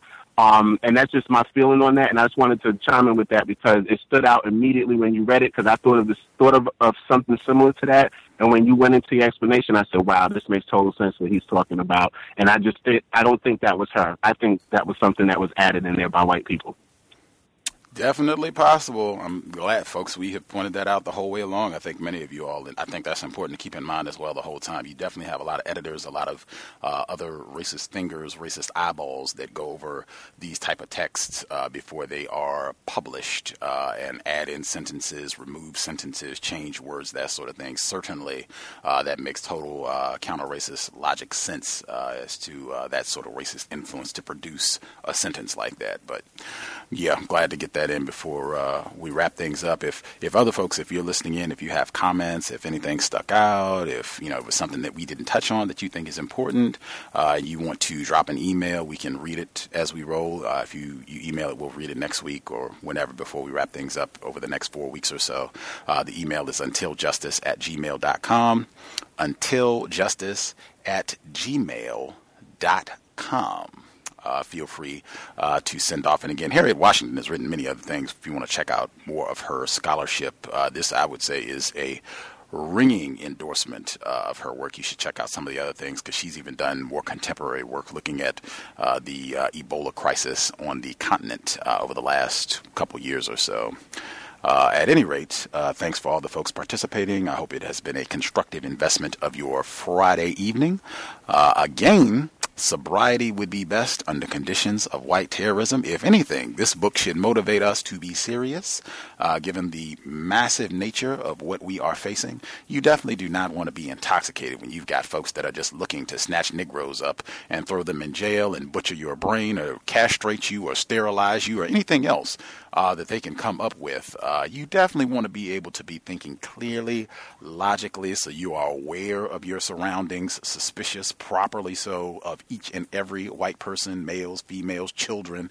And certainly, if you're going to be in a vehicle, you do not want to make the job of the Daniel Holtzclaws and Darren Wilsons of the world, white race soldiers, you do not want to make their job any easier. Certainly. Let's be sober. That's if you're going to be a driver, passenger, even as a pedestrian. You want to be able to make phenomenal decisions if you should be stopped, so you can keep yourself as safe as possible, as well as anyone else you may be responsible for in the vehicle. Certainly buckle up if you're going to be in a car. We want to do everything we can to minimize contact with race soldiers. That's one easy thing that you can do in addition to being sober once you get in the automobile. With that, Creator, we ask that you help us remain patient with other black people, victims of white supremacy. We ask that you help us remain patient with ourselves. Remind us to demonstrate the highest levels of black self-respect at all times, in all places, each and every time we are in contact with another black person.